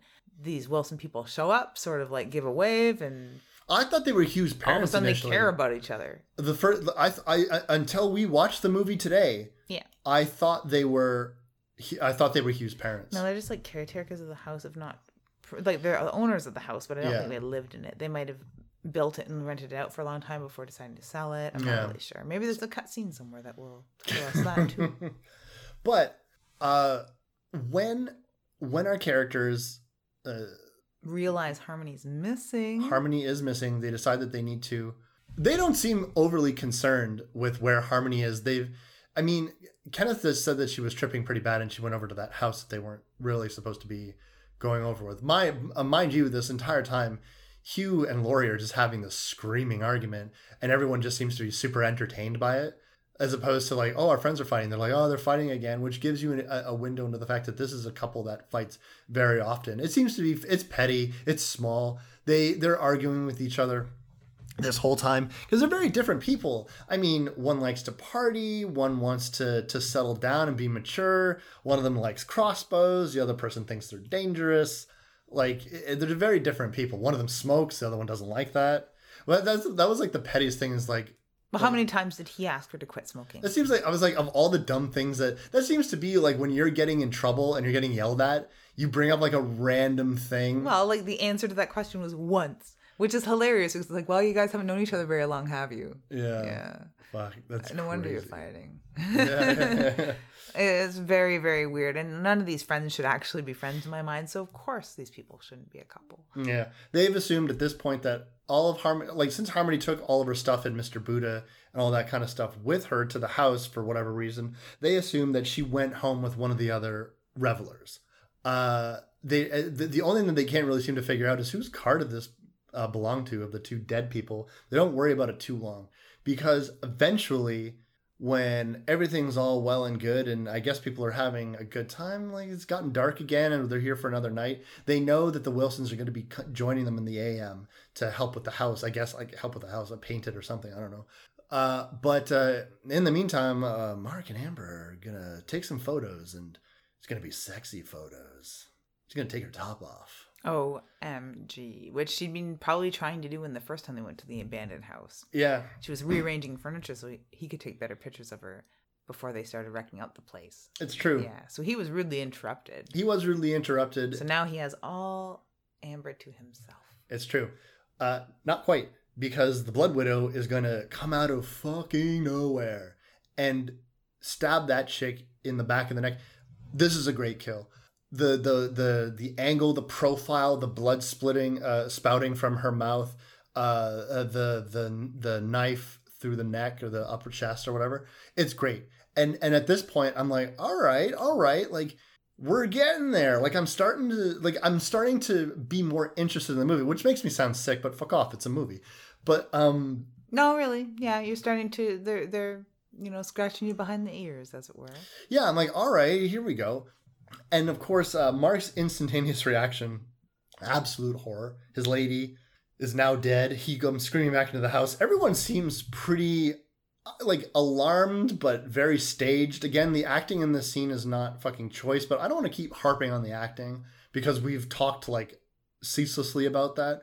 But I will say this, that everyone seems pretty alarmed. And one of the interesting choices that was occurring in this movie, and I asked you about it when we were watching it, but at this point, they're continuously referring to the killer outside as a man. Yeah. Continuously. He's out there. It's some crazy guy. He's fucking with the car. How did he do that? They're instantly assuming that their enemy is a man. And that persists. Persists. It's not just this initial glimpse that they're getting of the killer. And to look at the Blood Widow, even from a distance, from outside, there's nothing about her build that suggests a male physique. Nothing at all. Is it the idea that someone in a crazy costume killing them would automatically have to be a man? Unfortunately, yeah, it's extremely sexist that way. Mm-hmm. Yeah, because no one's going to be that ruthless but a man. No one kills people but men. Nobody comes and stabs a chick through the fucking throat, except men, right? Wrong, unfortunately. And if you fucking opened your eyes and took a quick look, you would realize that this is obviously a female build. Mm-hmm. I thought it was a really interesting choice. I like the choice. It's cool. Maybe it's all that Michael Myers head tilting that she's got going on. They were like, it must be Michael Myers, his brother, Phil Myers. What? Fucking Phil Myers. It's Michael Myers. It looks just like him, except he's got glasses and a mustache. Yeah. And this is maybe Jill Myers or Michelle Myers. Mm-hmm. Because she does have breasts. They're not spilling out. Maybe that's the confusion, is that if she had long flowing black hair and giant tits, they need a cutout thing to show the cleavage. Like a boob window? She needs a boob window? Needs a boob window, and she needs to have maybe they should have put some different colored, maybe a couple gray strips so that you could see her thigh gap and the V of where her vagina would be. Oh, okay. Yeah. So you could maybe she needs some camel toe or something and some contrasting colors so that we can tell that she's got these flared hips and a nice ass, a gorgeous ass. You need the outfit to reflect these things. What about a big bright for the whole outfit should be pink, let's be real. Yeah. Or maybe a big pink woman symbol, the circle with the X and stuff like that. Just have that there. Yeah. Yeah. Well, I think the tits would just do that for us. Could she have a tattoo on her cleavage? Yeah, totally. Yeah. She could have a BW tattoo there. Yeah, and actually just fuck covering her boobs whatsoever. You can just put an underbust corset on and black X of electrical tape over her nipples, at least. Mm-hmm. There you go. Then we would know she's a woman. And only then. Yeah, and only then. But yeah, it is kind of sad. But I guess what they're kind of going for is not as asshole-ish as we've made it out. We're accusing them of being sexist and then me wanting them to just flop them tits out. Big, juicy tits at that. I think that it was just that small play of, well, you didn't think a woman could be this brutal? Well, guess what? Mm-hmm. Yeah. Because holy fuck. This scene on the DVD is called The Siege, and man, is it a siege, because she has cut the phones, she has cut the power. They actually show her turning off the breaker, which is a nice touch, I thought. Yeah. It also establishes to us that she's in the house when they have barricaded themselves. With that impenetrable 2x4s of pine. I fucking hate this scene so much. They're panicking. There's somebody outside. There's a killer, a psycho with a knife, as they put it. I think it's a guy. So they board up the windows. Like, what the fuck? These are like R2000 homes with double pane glass and stuff. The only way that she's going to come through the fucking windows is to go through the fucking windows, and it's going to knock those little pine slats that you've nailed up with 2 nails on each side each.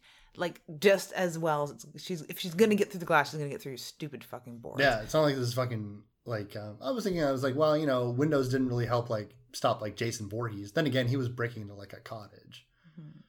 And because that's the other thing. I was like, the force that it would take to break through windows like that.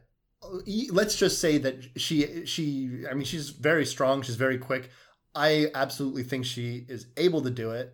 I don't think she would be so dumb. I would like it if she'd thrown Mr. Buddha through one of the glass windows. A blood covered with hair stuck to it. Wouldn't that be fucking amazing? Skull shards and everything. Or like maybe she cut the face off of Harmony and put it on the Buddha and like fucking threw it. Now we're fucking talking. Do that. I would like that. Oh man. That would get through the window, and it would bust right through your stupid wood slats too. So why you fucking waste all that time making all that noise, distracting yourself from the actual threat that you don't even know where it is. Pick up some kitchen knives. Pick up some fucking weapons. Where's your crossbow? Go and fucking hide in the bathroom cabinet or something. But no, we're gonna like find a bunch of wood and nail it to the windows for no fucking reason whatsoever until some brainiac says to Kenneth, "Did you lock the door?" Like I literally just asked you to. He's like, "No, he did. He just didn't do it."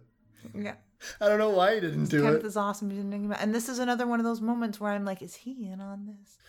And you put that in my brain, and I never thought of that.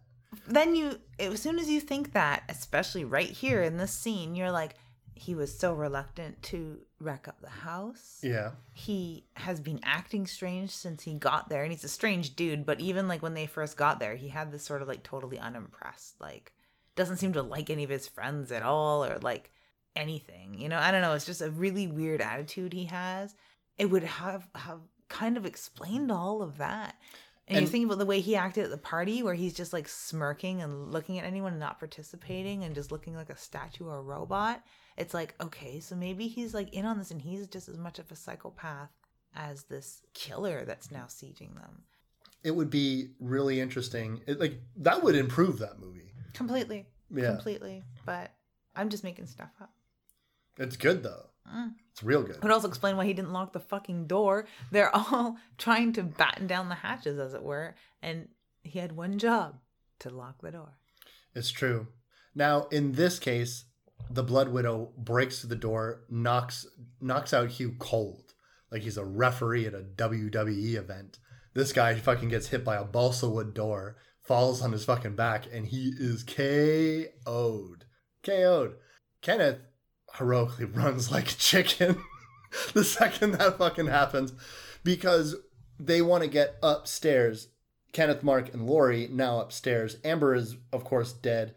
Hugh is unconscious. I think they assume he's dead. I'm not exactly sure. Mark is freaking the fuck out, and this is where Laurie slaps him across the mouth. It's one of the weakest slaps ever. And like I said in the outtakes, there's a better take of that slap. Yeah, a really good, believable slap that I would have enjoyed very, very much. From this point, the idea is they're going to go out the second story window. I love Kenneth's lines in this scene because he's like, she can't make that jump. It's too high. He can't. In my head, I'm just like, he's basically saying she can't do it. What he means is, I don't want to jump from a second story window. Yeah. But the idea is that we're going to go get Laurie to go get help, and we're going to lower her down, barricade ourselves in here. We should be all right.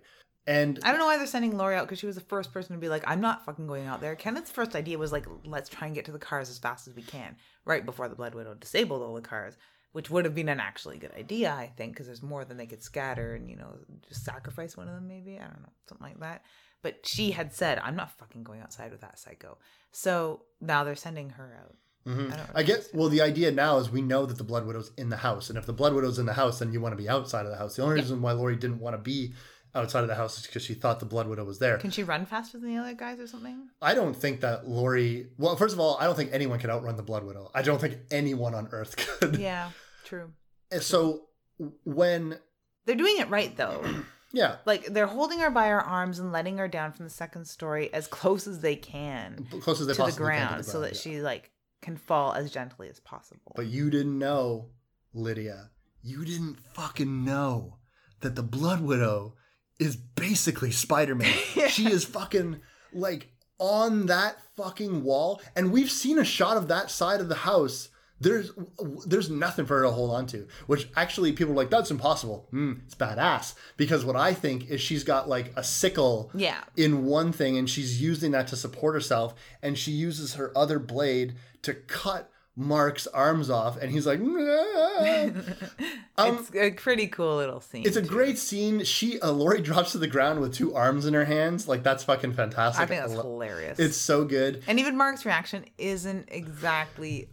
it's not quite there, but it's good and it's kind of funny. And he does do this, I have no hands. Yeah, he has those wobbly arms, my arms. Blood everywhere. Yeah. And there's this great blood streak down the side of the building. That looks fucking fantastic. And as Mark falls back, Kenneth, you just see the synapses going from his, feet back up to his brain as he's just a long pause and then, and then... runs like he's fucking Shaggy from Scooby-Doo out the fucking front door and then just sort of hunkers down in the kitchen. I'm surprised his hair didn't stand on end and he didn't say zoinks. Zoinks! I really, really expected that because he does do a very cartoonish run out of there. It's fucking fantastic. But it would almost be like I would play with this whole Kenneth is in on it, even though he's not, but Kenneth is in on it. That's why it took him a minute, because at first he was just admiring the work of the Blood Widow and being yes, that's what you get trying to escape. Mm-hmm. I love that scene because it did come out of nowhere. It's not a jump scare. It's not that kind of thing. But when they turn and see her there, you're as surprised as they are. Yeah. Mark, we assume Mark was dead. And when I first saw this flick, and even afterwards, the second time, because this is the second time I've seen this movie now, I was wondering, would he be dead? Would he die of shock and blood loss? Because we never go back to him. But he really just did get his arms cut off. And Kenneth locks the door. And that's another thing that makes me think Kenneth is in on it. Yeah. Because he locks his dying friend in this room where the Blood Widow can have free access. I like the picture, the shot of her crouched in the window. Oh, yeah. Yeah. I guess, the idea was that she would have finished Mark off. We don't get that scene. But, some fava beans and a nice Chianti? Yeah, maybe. The next scene that we get. This is where I'm sitting up and at this point... this movie has my attention. I wouldn't say this is in my journey of do I like this movie or not. When we pan from we're now in the basement, we're back in the basement. We see Laurie is now strung up. The camera pans down. The set looks great. It's lit great. Laurie looks fantastic. The chain looks great. Her arms are positioned up over her head. And now the Blood Widow is going to work on her. She's got a camera. We've seen this camera before. It's Bobby's camera. She very robotically holds it while she crouches down. She's not holding the camera just yet, but she crouches down and she shows Laurie a whip. But this whip, it's usually just any old whip that you can get in a sex shop or it's something. It's like a cat of nine tails type whip. It's not a flogger. It's yeah. Yeah, it's a cat of nine tails with hooks on the end. Yeah, it looks almost like fish hooks or something. Yeah, so I call it the Cat of Nine Tails Hellraiser edition. Yeah. It is kind of sexy. It's all black leather and everything. It's a really nice Cat of Nine Tails that have these very sharp hooks attached to it. Really lethal. Really painful horror. Oh my God! This thing looks like it is going to do some serious damage. Yeah. Almost like that scene from Passion of the Christ where they got that crazy whip that rips flesh. Yeah. Out of Jim Caviezel's fucking back. when the Blood Widow will cut her jeans off to do it. And this is one of those scenes where I'm just like, I see what we're doing here. Yeah, I'm like, is that like it was just all that crappy because you're just like blowing off time until you can get into this like 20 fucking minute torture scene? Is that what we're doing? Okay. I'll watch 20-minute torture scene. But at the same time, I was like when that scene was happening, I was like, I'm a little interested in this. What's happening? Like, at this point, we kind of skipped over this because when we were talking about the brother and the extra information, what we know about the Blood Widow, what Laurie knows about the Blood Widow is that this was a boarding house and there was a bunch of girls here. There was one girl in particular named Tiffany. Tiffany. But it's a very cute name. It's fine. Whatever. Every time I bitch about, I'm not 100% behind the term Blood Widow for this killer. He reminds me that her name is like totally Tiffany. Yeah. I was like, what, no Blood Widow? What do you want? It's like, Tiffany. You can't give yourself nicknames, Tiffany. I'm not calling you Blood Widow. Exactly. Okay. So Blood Widow it is. Blood Widow it is. Otherwise it's Tiffany. So what we know about old Tiff is that she was a very troubled girl, and there was one of the caretakers, one of the male supervisors, instructors. What would you call someone running a boarding house? It depends, like a governor. Governor. That's cool. He had sort of taken a very special and extraordinarily inappropriate interest in this girl, gave her a ring, claimed her as his property. And everyone in the boarding house knew that daily this girl will be put in the basement and subjected to, we know, torture. We don't know everything. You can probably guarantee that she was sexually assaulted. You can probably guarantee that the flogging that Laurie is now enduring is identical. Why would it have to be sexual? It seemed like it's like the possessiveness. It seems like that's what this movie is going for. I don't know. I didn't catch a really sexual vibe off of any of it. Not her. Like, not the action. Like, there's nothing sexual going on with the flogging. That's not what I'm getting at. Yeah. I'm assuming sexual abuse happened. Because that's the only thing that would make somebody this crazy? No. Okay. Why would I think that? I didn't see. I thought sexual abuse. I didn't get any like flavor of sexual abuse. It seemed it was the fact that it's like, you're wearing a thing, you're my property. It seems to like connotate sexual possession to me. Okay. That's why. Okay. I just didn't get any like a hair of that from this film at all. Even like when she was reading the diary. Well, that's like the black. It's like, to me, like that seems like, I don't know. It seemed like at a very remedial reading level, but whatever. It seemed to me that if they would have said that she was like raped, they would have said she was raped. But this is a diary of coming from a kid who has no idea what's going on in the basement. Okay. I just didn't assume that there was any like rape. I didn't assume that she'd be raped. Whatever. So when terrible things are happening to this person, now she is at the very least duplicating some of the things that has happened to her, because it seems like this is where she would have gotten it all from. Or like in a boarding home school situation, whipping, flogging is like a very go-to sort of punishment. Mm-hmm. The strap, whipping, stuff like that. Okay. So yeah. So the Tiffany at some point kills the person doing this to her. Thank God. And when she is carted away for murder, the kids called her teasingly the Blood Widow, which I don't know if it's like I don't know why you would tease someone who's committed murder, or tease somebody who was abused to the point that they committed murder. Yeah, I don't understand it either, and I don't know how these children would have come up with Blood Widow as a nickname. All like, sure, he gave her a ring, which it's just so weak. It's just so weak. But for kids to make that intellectual leap seems beyond their years to call her the Blood Widow. Mm-hmm. Just really weird nickname to me. It sounds cool. Like, I'm not saying it doesn't sound cool. And I'm not saying like, I like this character. The explanation as to how her name came about just doesn't really gel with me. Like the naming of the character? Yeah. Oh. I just wanted it to be cooler. The same way that you wanted Tony Todd's Candyman origin to be a little cooler. To be fair, I thought that origin was pretty cool when I was a kid, but then as an adult, I was like, this is stupid. Mm-hmm. When I feel like there's wiggle room to grow there. I think that you could easily throw out a lot of it because a lot of it is coming secondhand. The Mrs. Wilson, who doesn't really even seem to give the proper information, like the base proper information. She makes it seem like there was a sick girl there and someone died and it was a family home. Yeah. Then the second thing that you get is spotty journal entries by probably an 11-year-old girl or something like that, who has no earthly idea about what's going on. So, like in a sequel, you could just throw that all out and be like, oh. Yeah, you could really go anywhere with her origin. And the best real like facts we get about what happened to her is what she reenacts on Laurie with this whip and stuff like that, and putting her in like this little closet and stuff like that. Yeah, like she was probably put in a closet. Like going into the no closet. Well, if she was left in the basement and tortured in the basement, she's probably spent a lot of time in like isolation like that, kept from the other kids and treated however by this guy.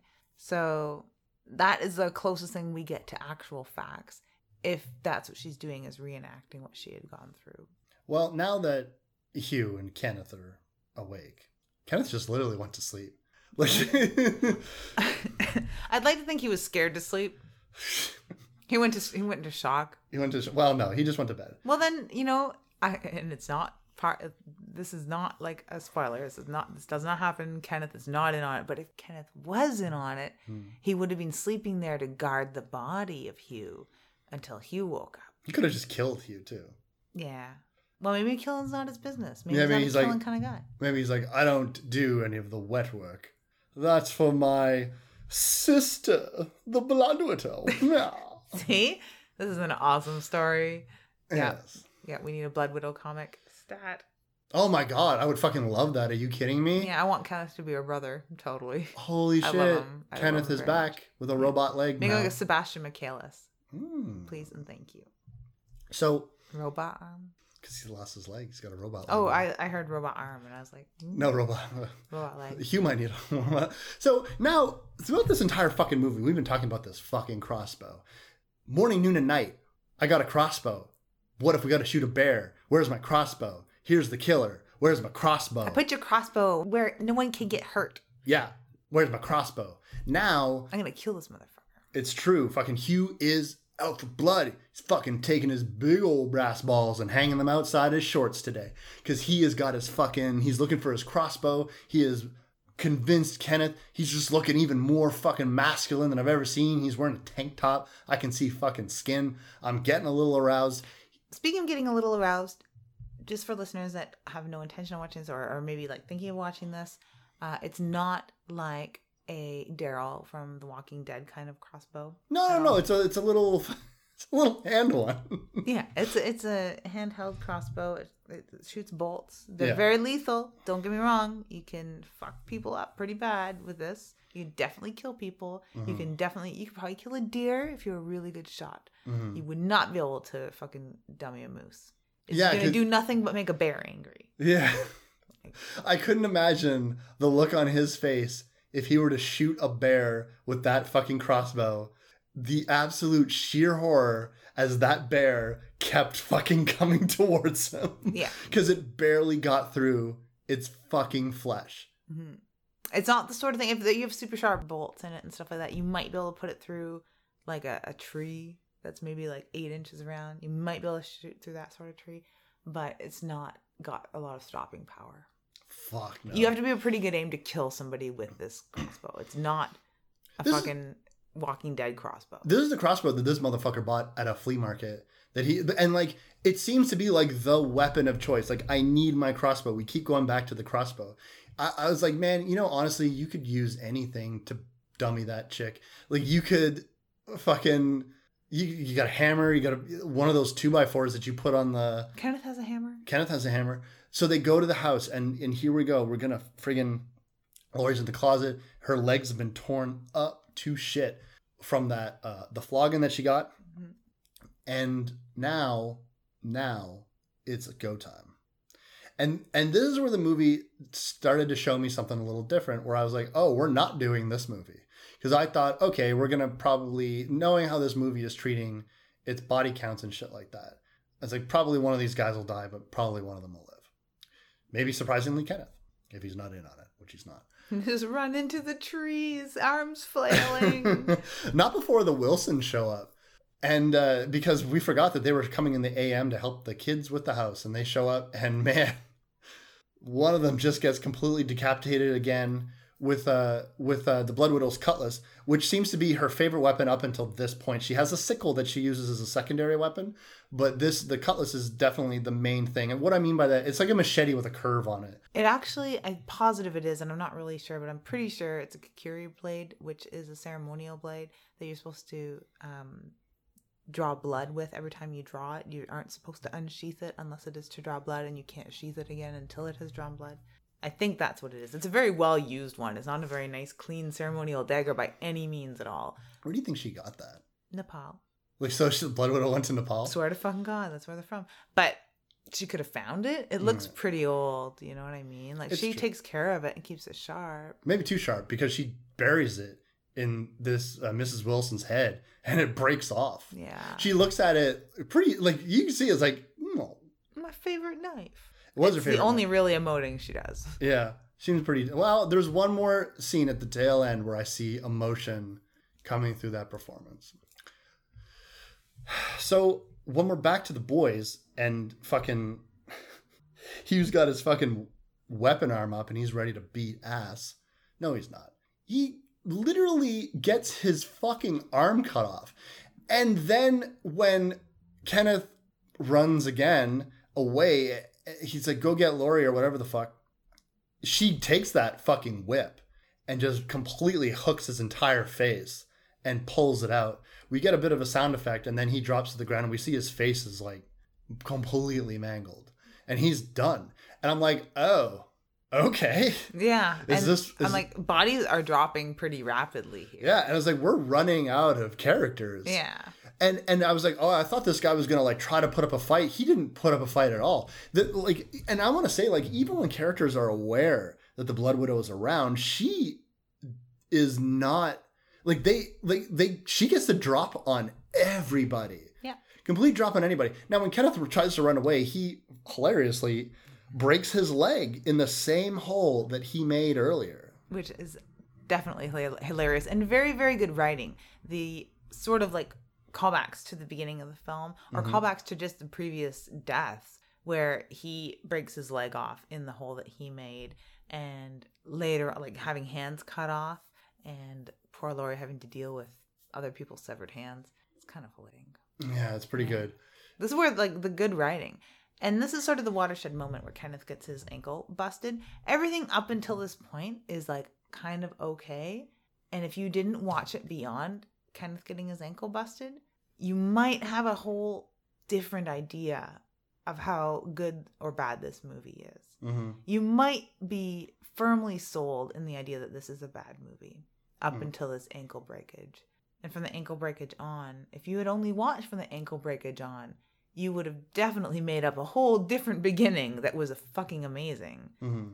It really improves dramatically. We've already been talking about how much better it is and how much more we like it. Not just because kills started. We're not that easy. Yeah. But it definitely has. The acting has somewhat improved. The fact that there's killing going on is an improvement in and of itself.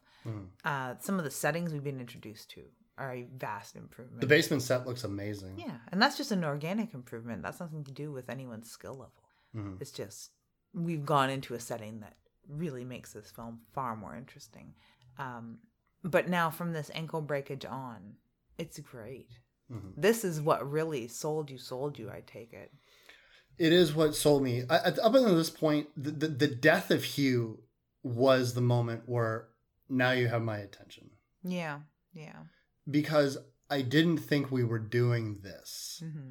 And as this commotion is going on, Laurie uses this as an opportunity to escape. Because she breaks what she was tied to. Yeah, there's like a bar in this closet that she's loosened from the ground, from the floor. The floorboards have come up and she's dropped down below. You would assume that this was the same closet that maybe the Blood Widow was put into, because why would that bar be in there if not to tie someone to it, right? So that could be, part of it. Yeah, it's not a functional bar in a closet up top. It's a vertical pole. Yeah, It's so I a was pole like, dancer's pole. yeah, I was like, so why would that be in there if not to tie somebody in there? So either the Blood Widow put it in there to specifically put someone in the closet, or the Blood Widow was put in that closet as a girl. We're not sure. This is all speculation. Yeah. I wish it wasn't speculation. I wish we had more background, but we'll get to that. Now, when Laurie breaks free, she goes underneath the house. And this starts what I say is the best sequences in this entire fucking movie. This is a wonderfully shot, wonderfully acted cat and mouse scene. You get to see what is now by default our final girl crawling on her hands and knees in the dirt, in the gunk, and she is underneath this fucking house while the Blood Widow, I mean, she knows that there's a hole in that floor, pokes her head down, looks a little cartoony, but it still works. And now you have the Blood Widow underneath the floor. But it's how fast she fucking moves. And this is the only person left alive, and we know it. We've got a little bit of time left if we were watching the clock, but we're enraptured enough and interested enough that we're not watching the clock because this is done very, very well, and it's very, very interesting. One of the other, like, just after the watershed moment where Kenneth gets killed, there's this scene that I swear to God is accidental, where he gets killed, ultimately killed. And it's shot through like a blurry sort of lens. It's the only like different lens that they use in this entire thing. And I thought that they were going to start getting a little more music video-y here or something. But they stay with this really like well lit technique. They do use limited lighting underneath the house really, really well. And I like this whole like crawling around scene. It looks kind of awkward because anyone crawling around on their elbows under a house is going to look kind of awkward, but our Blood Widow pulls it off and still manages to look cool. It's the way she's shot from that front angle, and then also we see a couple of profile shots when Laurie kind of gets around a little bit of a corner. She sees her brother's maggot covered face. It's not maggots, it looks like mealworms to me, but I think it's supposed to be like maggots or something. You squint your eyes and wish magnets maggots. Yeah. But I get what they're going for. Again, if we had known before we watched those extra clips that was her brother, that would have been a more powerful moment. Oh, big time. But we don't know that. We see when Laurie gets around the corner, the Blood Widow, she's zipping all over the place. Like, she's not moving like she's a fucking xenomorph, but she's moving pretty damn quick. And this is where the idea that how small the Blood Widow is, how slight her frame is, and how she perfectly can move through this shit. She's probably had to fucking do it before. That's one thing that got into my mind here is like, okay, is this like she's done this before? How come there's no other holes or blood or like evidence of other people having been tied up and tortured and killed by her in this house? Maybe she cleans in her off time. I don't know. But then I'm like, maybe this is her first time that she's ever really like shattered mentally and pulled this shit. I wonder, like, I really, really wonder. And this makes me want to see a part 2 of this so very badly. Because it might answer that sort of question. Who knows what direction they'll take it. We're not sure how old the Blood Widow is. Or how long she's been here alone. And if she's killed anyone like this before. If anyone has invaded her space before. This many people have invaded her space before. She could have killed hundreds of people every fucking weekend. Yeah. Or this could be the very first time that she's ever had to do anything like this. She seems very set up for it, though. She's got like her outfit and everything. Or do you think like she was just, this is my outfit for me. This is my walking around the house outfit. And I don't care how weird it looks. Just makes me happy. Could be just in case. You know, like those guys that have arsenals of guns in their basements just in case.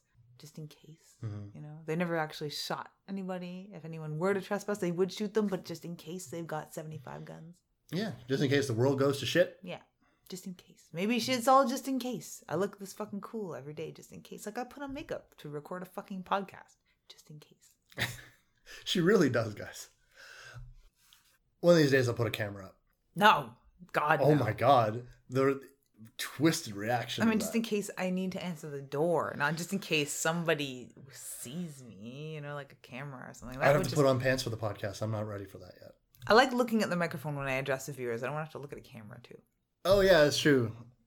That's how I was taught in radio. Is like you look at the microphone as if it's a person and talk to the microphone. Like, hello, microphone. Anyways, this fucking cat and mouse scene ends with Laurie finding her way through a very soiled grate back into the basement, the set piece of our film.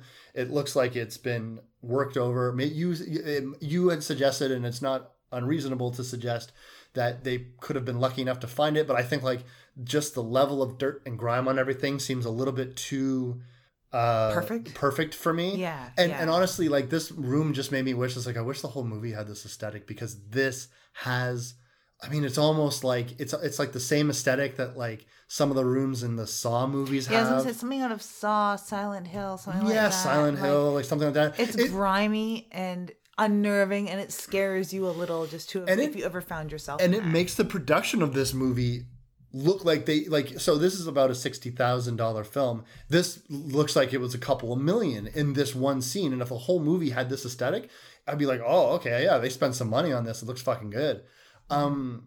So as she's trying to block the Blood Widow out, the Blood Widow eventually gives up trying to go through the grate. She grabs an axe, or like heads upstairs, and she's gonna get the fuck out of there. Oh fuck, you're not gonna get away from her. This is her house. Yeah. She knows every nook and cranny. She's already waiting for you. She pushes you back.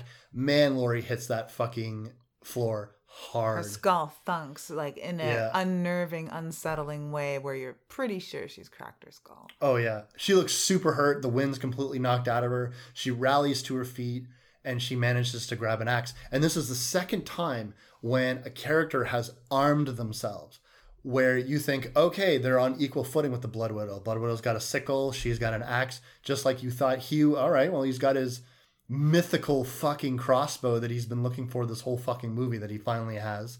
Yeah. Like, it's the Legend of Zelda. And it's like, take this, it's dangerous. Now, Laurie is so pissed. She is full of fucking hate for the Blood Widow now. Everyone she knows is dead. Her boyfriend is dead. She has been mistreated, severely mistreated. Mm-hmm. She just wants to fuck out. And you really think that she has that drive to succeed, that she maybe won't kill the Blood Widow, but she'll get the fuck away from her. You're pretty fucking convinced of that, which is considering the beginning of this film, it would be too much to ask of this film.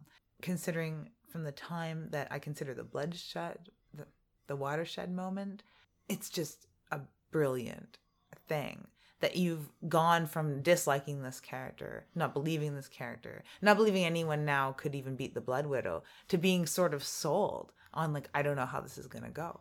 Mm-hmm. I love this. And also with the Laurie character, amazing work right here. Going from somebody whose face I couldn't stand and who didn't have one decent line of dialogue and didn't deliver any of the decent ones passably up until this point. You would point out this is what she does as an actress. This is her, like, what she must be good at. Yeah. She's a physical actress. She emotes with her body language. She emotes with her facial expressions. When you give her dialogue, it just sort of all falls apart. And again, I get it. Like, as an actor, you sometimes it's the script, but in this instance, I don't think it's the script. Like, sometimes the script's not bad. It's like, look, believe me, like, there's uninspired points of the script. I get that, and some of the lines are done, but like, I have seen like someone, you can make those lines sing. I know you can. Yeah, and it was storyboarded, so they're not going anchorless and having too much asked of them as an actor, scene by scene. She knows the Blood Widow was this girl, Tiffany. She definitely knows it's a woman. She screeches out that she's a bitch. Crazy bitch. Yeah. And I'm going to like fucking fight you. It's the first time that she's being like addressed as a female. Even though it's as a bitch. No, but she's acting kind of bitchy, I guess. But like the Blood Widow just fucking completely, I'm not going to say disarms her, but renders the axe useless. Yeah. And like I said, this is the second time a character has armed themselves like they're ready, like they're hellbent for leather, and they're going to like fuck the place up. But and the Blood Widow literally disarms Hugh, figuratively disarms Laurie by cutting off the business end of the axe, and then just sort of like slowly shaking her head like, you're not going to win this. Yeah. And that's the kind of look, and that's one of the few like lines, quote unquote, we get out of the Blood Widow. She doesn't really do much. That's true. Other than give Laurie a look like. Yeah, she like aside from like that like that like head motion that she does. The head tilting, that's her emoting. Her being upset that her weapon got broken in that woman's skull. Her like playing with the whip to demonstrate that this is more than just a whip. It's a very dangerous whip. Her taking photos. Her sending those photos like a bad boyfriend. Like it's like sending photos like sexy photos of your girl. Jesus, Wes. I didn't mean it like that, but like and that's what like rallies Hugh, because he knows Kenneth has just said like, well, she's definitely dead. She fell out of a second story window. I didn't see her die, but I'm assuming she's dead. Yeah. And so we have to get out of here. So they send like, look, we have her captive and she's being beat up and stuff. So if you want to come get her. Yeah. I'm surprised they didn't recognize the camera.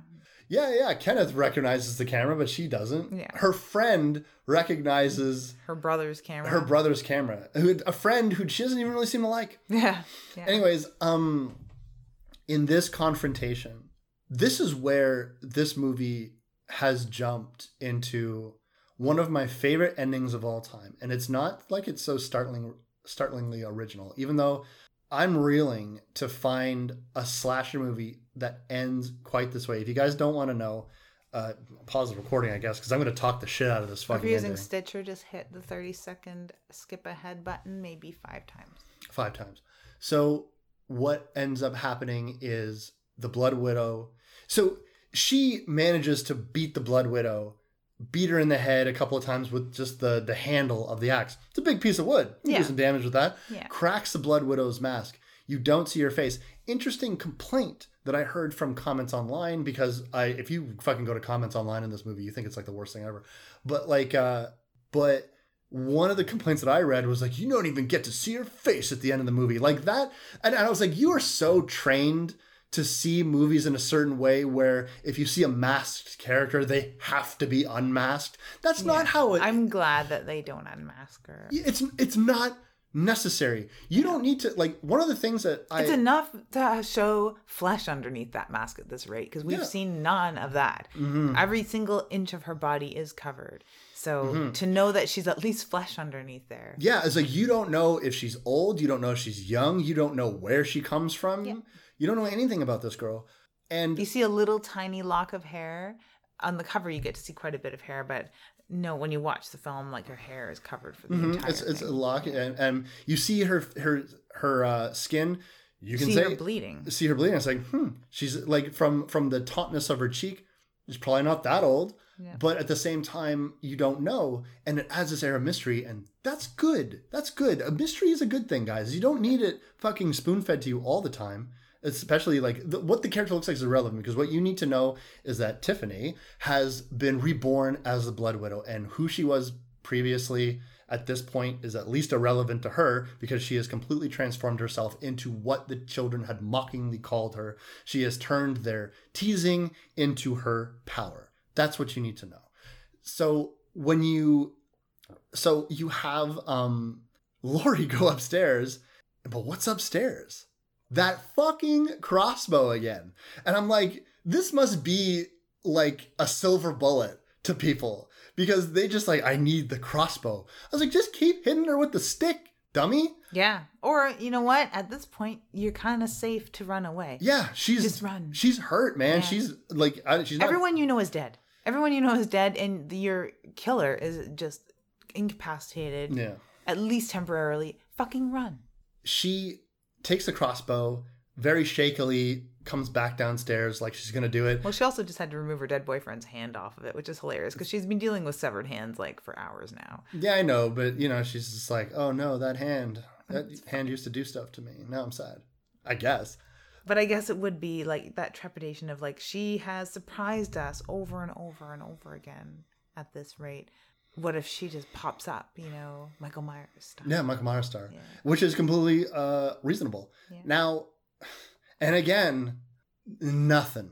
The Blood Widow springs up, instantaneously disarms her, and then takes the very axe handle and just fucking beats this girl. To my surprise, where my jaw was on the floor, shocked, and I had to text you instantaneously about it, she beats Laurie to death. Like, really to death. And it goes on quite some time. And the Foley work is really well done. I'm always looking out for that when it comes to bludgeoning. It's an extremely well done scene. And they use a multitude of camera angles. Mm-hmm. It's a little bit of it's not necessarily a montage. No, smash cuts. Smash cuts. It's almost like a hip hop montage in a way, and they're playing with the angles, so you can tell that she's like gleefully and maddeningly beating this girl to a pulp and taking out all of her aggressions on her. And this is where I'm thinking Laurie has probably given her more trouble than she's used to. We've seen her. She walks up to people and cuts their heads off. Yeah, she cuts your hand off if you have a weapon. Yeah, she will kill multiple armed people in a room. She is completely able to do that. She can overpower men and women alike. It makes no difference to you. Half the time, you won't even fucking see her coming. And in this instance, Laurie damaged her mask, which she probably likes. And in that moment, she is definitely fucking mad. And the blood splatter on her white mask, fuck, it looks amazing. It does. And the scene is muted. It's not dry, but it's muted. And it's crazy because in my head, I'm like, my brain is thinking, well, this is the final girl. She's not going to die. So how's she getting out of this? And every time the Blood Widow hit her and Laurie got more and more damaged. Even though she was trying at first to get back up and she was putting up a really good fight. And you were convinced only a moment ago that she was going to do whatever it took to get the fuck out of this alive.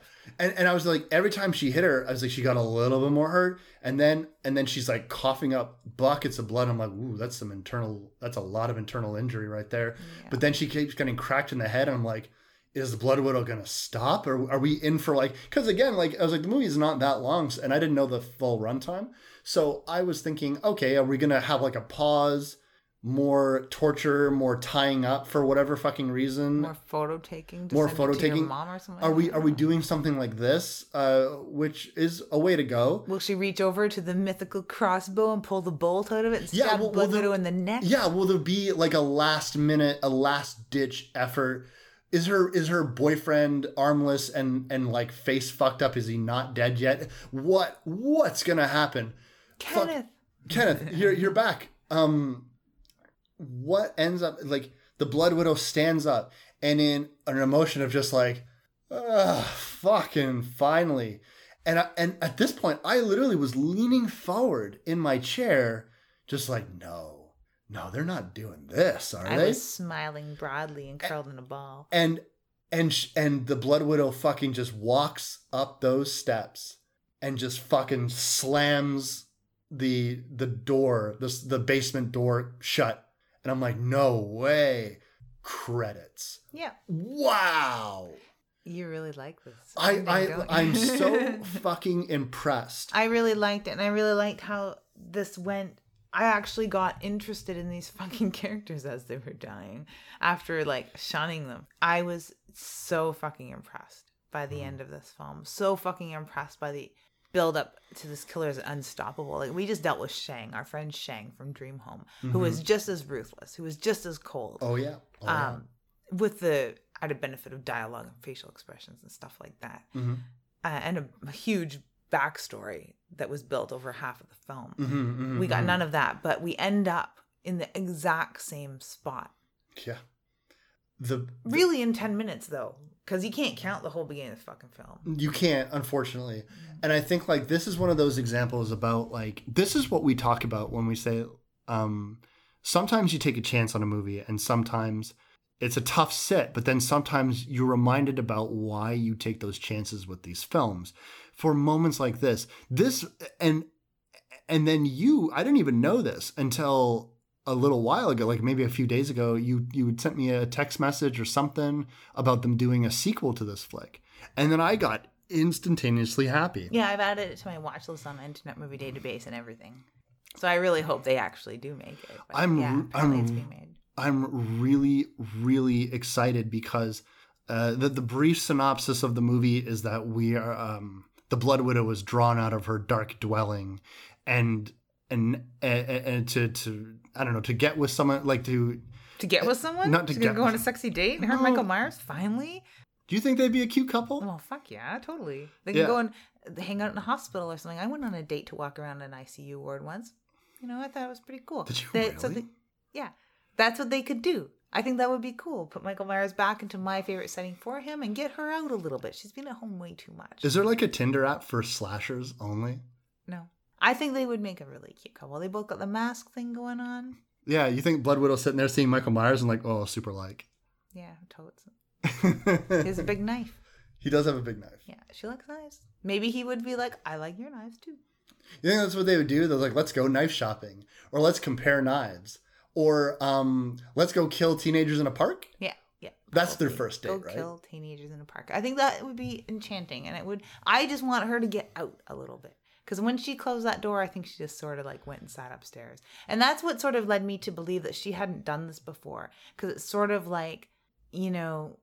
Like Shang had not done this before, and so did a lot of Yeah. it seem like prep to you? Like, And it seems so like, wow, I didn't know that strangling people would be so hard, you know, Yeah. or like I didn't know that She beating somebody to death would take that long. she definitely seemed tired. Yeah. Because as she was walking upstairs, there's this moment. I don't know if it was intentional, if it was scripted, like show you're tired, but the Blood Widow takes, like, actually when she's going upstairs, she uses her hand to steady yourself, which to steady yourself. This yeah. ninja who clings to the sides of walls and cuts people's arms in half. Fucking moves like this unearthly cat-like stealth. Yeah, all that adrenaline just washed away, and Mm-hmm. she was left as an exhausted lady. Mm.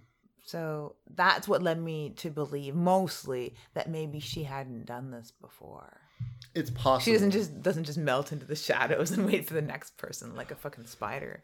I would say, like, I would think that she's probably, I mean, she's killed before. She killed her abuser, but I would say that maybe one or two, but like the body count, like the last couple of days, she's killed a lot of people.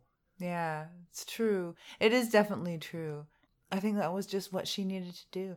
I can't wait for a sequel to this. And honestly, for all the little things we've thrown out, I don't care where they take it.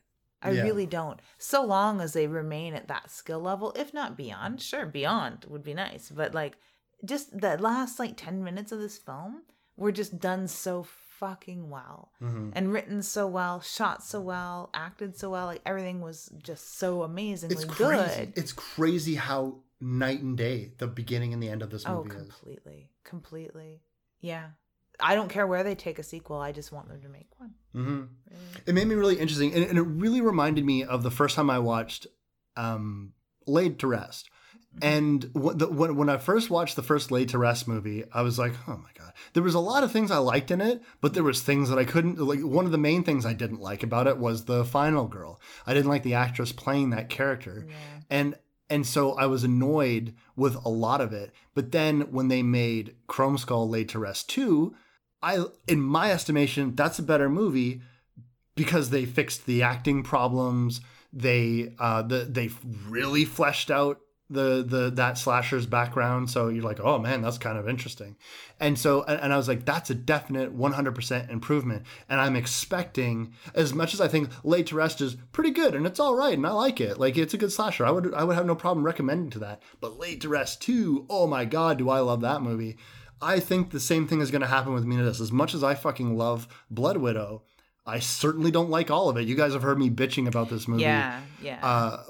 And rightfully so. We're not just being assholes, honest to fucking Yeah. God. Watch it yourself. Like, go rent it on Vimeo. Like, Yeah. really, truly, go to Midnight Releasing site. Check it out. Go find it on fucking Amazon or whatever you need to do. I highly do recommend this film. And normally when it comes to films where I'm kind of like, meh, you know, like, even Hayride. I really liked Hayride. I liked Hayride as much as I liked Houses of October. But I'm not like, everyone should go watch Hayride. Because I understand these things cost money. But I think it's well worth it. Whatever you're going to pay for the rental or purchase of this, it's well worth it for the last 10 minutes. And I've never said that about a fucking movie before. Yeah, it's crazy. Yeah. Yeah. And it's not even like over the top and unique. They don't really do anything that hasn't been done before. And it's not that it's a pastiche of things that are great either. It's just that the way that they do it and the way that this killer presents herself Yeah. is just good. It's just fucking good. And sometimes that's rare, especially when we're like diluted by these blockbuster horrors and a lot of B grade that really isn't good, but people watch it to support it. It's not even a case of watching it to support it when you rent something like this. It's because the end is that fucking good, and it gives me a glimpse into what the second part could entail. And supporting them now only future reinforces that. Because look, I'm just like, you're out for your first try. There's some rough spots. There's some definite rough spots. Yeah. So take what worked and let's go forward with that. You have a fucking golden opportunity with this character. Yeah. And hopefully they started filming the next weekend. Yeah. And it's already in the can. You know what I mean? And I really do. And we're just waiting. And it's like Christmas. It's gonna just come, and I'm gonna be fucking, believe me, to the people listening who made this movie, and I know you're listening. Because I'm sending you a link to this. Because I'm sending you a link to this on Twitter. No, oh my God, are you kidding me? I would be so. I wouldn't want them to think like I. Dude, you read the comments online. I have not, because I really, really approached this in the 1980s ethos of Wes lent me this movie that we both saw at the video store. I haven't read them, but you have, and you have said it's scathing. Oh my God. I'm sure, just like this film, there's a point to listen to all of our bullshit. When you get to the end, it's pretty awesome what we have to say about this one. Yeah. So. And I'll tell you this much. My point being is I'm buying Blood Widow 2 the day it comes out. Oh, totally. And, there are other reviews online that I've only really read headlines and one or two of them in brief, because I didn't want to spoil this whatsoever. Certainly not by reading comments. And I didn't even look at Hollywood Reporter or Variety or look for any mainstream reviews if they would have accidentally reviewed this. But there are other reviewers out there that share our sentiment. Yeah, like that tagline that we read or you read, birth of a slasher icon. Birth of a slasher icon. I would love that. I would love Blood Widow to get in there with the aughts and the late 2000 slasher pantheon. I'd love that. Up there with Crowley and fucking Chrome Skull and Blood Widow. Why not? Yeah. Right? Totally. Yeah. Into it. What do we got next for him? Up next, we have The Gate. It is a fan request. It is a fan request. Thank you very much. And I'm looking forward to it, even if it's back into the 80s, but I haven't watched it since it came out. I'll tell you this much. Oh, no, wait. I did rewatch it once, but I had that it was funny. It wasn't as scary as I thought it was when I was a kid. It was funny. Mm-hmm. So maybe we're in for a laugh, which I know you hate. Oh, yeah, I do. But, well, we're also going to watch House. Yeah. Yeah. Is that right after The Gate? Because after The Gate, we're in August, just to let you know. Oh, getting close to Cujo time. House struck me as funny when I first watched it, so at least I'm not in for a surprise. I just worry that The Gate won't have held up, but... We'll find out. And if you guys ever want to get a request in or ask us something, a discussion point for the episodes, you can tweet me at WesDeadAirNipe on Twitter, and you can get us to those questions. You can ask us on our Facebook page, Splatterpictures/Dead Air Podcast.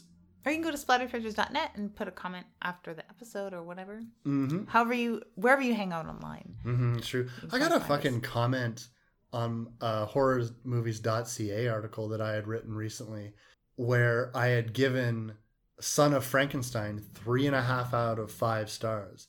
And somebody left me a lengthy complaint about, not a complaint, it was very mild, but he accused me of not giving an actor enough credit for one of the roles, and then he had suggested that wouldn't it be funny if Young Frankenstein was actually a sequel to Son of Frankenstein, which in a lot of ways it could be viewed as that because there's a lot of elements of those two films. And this was an article that I had written. I checked the date. It was 2012 when I wrote this fucking review. I didn't even remember writing it. Yeah. But I like to, during the month of October, and this was the month of October in 2012, I like to do old Universal movies, but I always like to do not the obvious ones, such as like Son of Frankenstein, Dracula's Daughter, those types of movies. And then there was 2 comments above that, and most of the people was like, yeah, fair review. One motherfucker at the very top of this thing, he wrote that he said, I was going to yell at you for only giving this movie 3.5 out of 5 stars. By the way, that's not bad. No, it's not. Second of all, but he's like, but then I remembered that this movie is still going to be a classic long after you are dead and burning in hell. Oh, and burning in hell. Well, 5 stars on that review, sir. You really took that somewhere I didn't expect. What the fuck?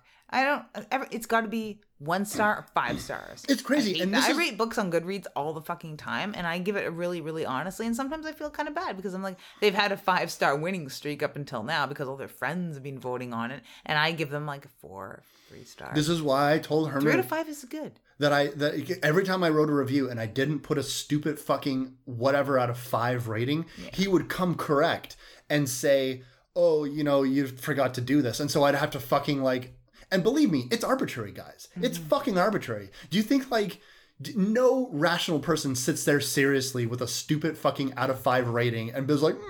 No, I've actually heard, and it's pretty simple. There was this, one of the reviewers on the Horror News radio podcast is sort of like, you know what? If the lighting and sound doesn't annoy me, that wins you a star. Mm-hmm. If I am interested in the storyline and I feel that it's written competently, it doesn't need to be stellar. It just needs to be, followable and have decent, believable dialogue. You get a 2nd star. And then he's got these ifs. It's just all if statements up until 5. You know what I mean? It's that simple. It's crazy to me because like I never thought that way, and that's how come like I never put like number of, even back in college when I had my movie show Talking Pictures, I never gave a number rating to anything. I just said, check it. I said, this is worth your time. Or I'd say, this is not worth your time. Yeah. So, but like some of these fans are so fucking crazy. And I was like, you know why this got 3.5 out of fucking 5 stars? You know why? Why? Because it's the 3rd in the Karloff trilogy of Frankenstein movies. It is undeniably the worst one because you have character progression from movies 1 and 2, and in the 3rd fucking movie, Karloff goes back to grunts and groans and being a fucking glorified stuntman. So the second you handcuff one of the best actors of that era and take away all character progression from Bride of Frankenstein, which woolly-haired academics claim is the greatest gothic horror of all time, even though that has fucking goofy-ass shit in it. I'm looking at you, Dr. Pretorius, with your fucking mermaid. Like, then don't, like, tell me that, like, it's unfair to not give this, a perfect score? No. On the technicality alone of the loss of character progression and wasting an actor who never came back to that role because of that shit, 3.5 out of 5. You burn in hell. Now it sounds arbitrary after that huge fucking rant, which would have made a really good response to the guy that wants to burn you in hell. He wrote that message equally in 2012, so I figured it's kind of pointless to... It is. There's lazy of you to have not read it. You don't follow up on your own fans. What kind of fucking star A-list movie reviewer are you, Wes? I was a different man. Yeah. 2012, I can't fucking accommodate for that. Baby, yeah. I was still in my 20s. I was I was in my mid-20s, late 20s? No, shit. Anyway. I'd listened to a really similar conversation on another podcast because I don't actually talk to real people. I mostly just listen to fucking podcasts. And even if the people I talk to have fucking podcasts, honestly, because you can't, Wes, and Chris count. So that's like, the people I fucking talk to. I count Erica, and sometimes she's on a fucking podcast. What? Amy? She's been on our podcast. Anyway, so I mostly listen to podcasts. But Gemma Files is a Toronto author and movie critic, and she had a very interesting thing to say about this whole star rating too. I mean, it isn't arbitrary in her mind, but she agrees with you that 3.5 is a fucking fine rating. Yeah. Not everything needs to be 5 fucking stars. Mm-hmm. I hate that. I like Starburst magazine. They do a rating out of 10, and they do the rating. They rate different elements. Like they'll rate like the score, and they'll rate like the script, and they rate different elements of films. They'll rate out of 10 what they had wanted from a film, and then what their actual experience was like, so their perceived score. So going into films like Human Centipede, some people would have been like a 2-star rating perceived, and then actuality has like 10 stars or whatever. And then you got those other people that, you know, hoped it would be all sexy or whatever, and then ended up in a horror film that was like an artsy horror film at that. So then they end up with 2 stars. So that sort of like perception versus actual rating, I really, really enjoy. Yeah.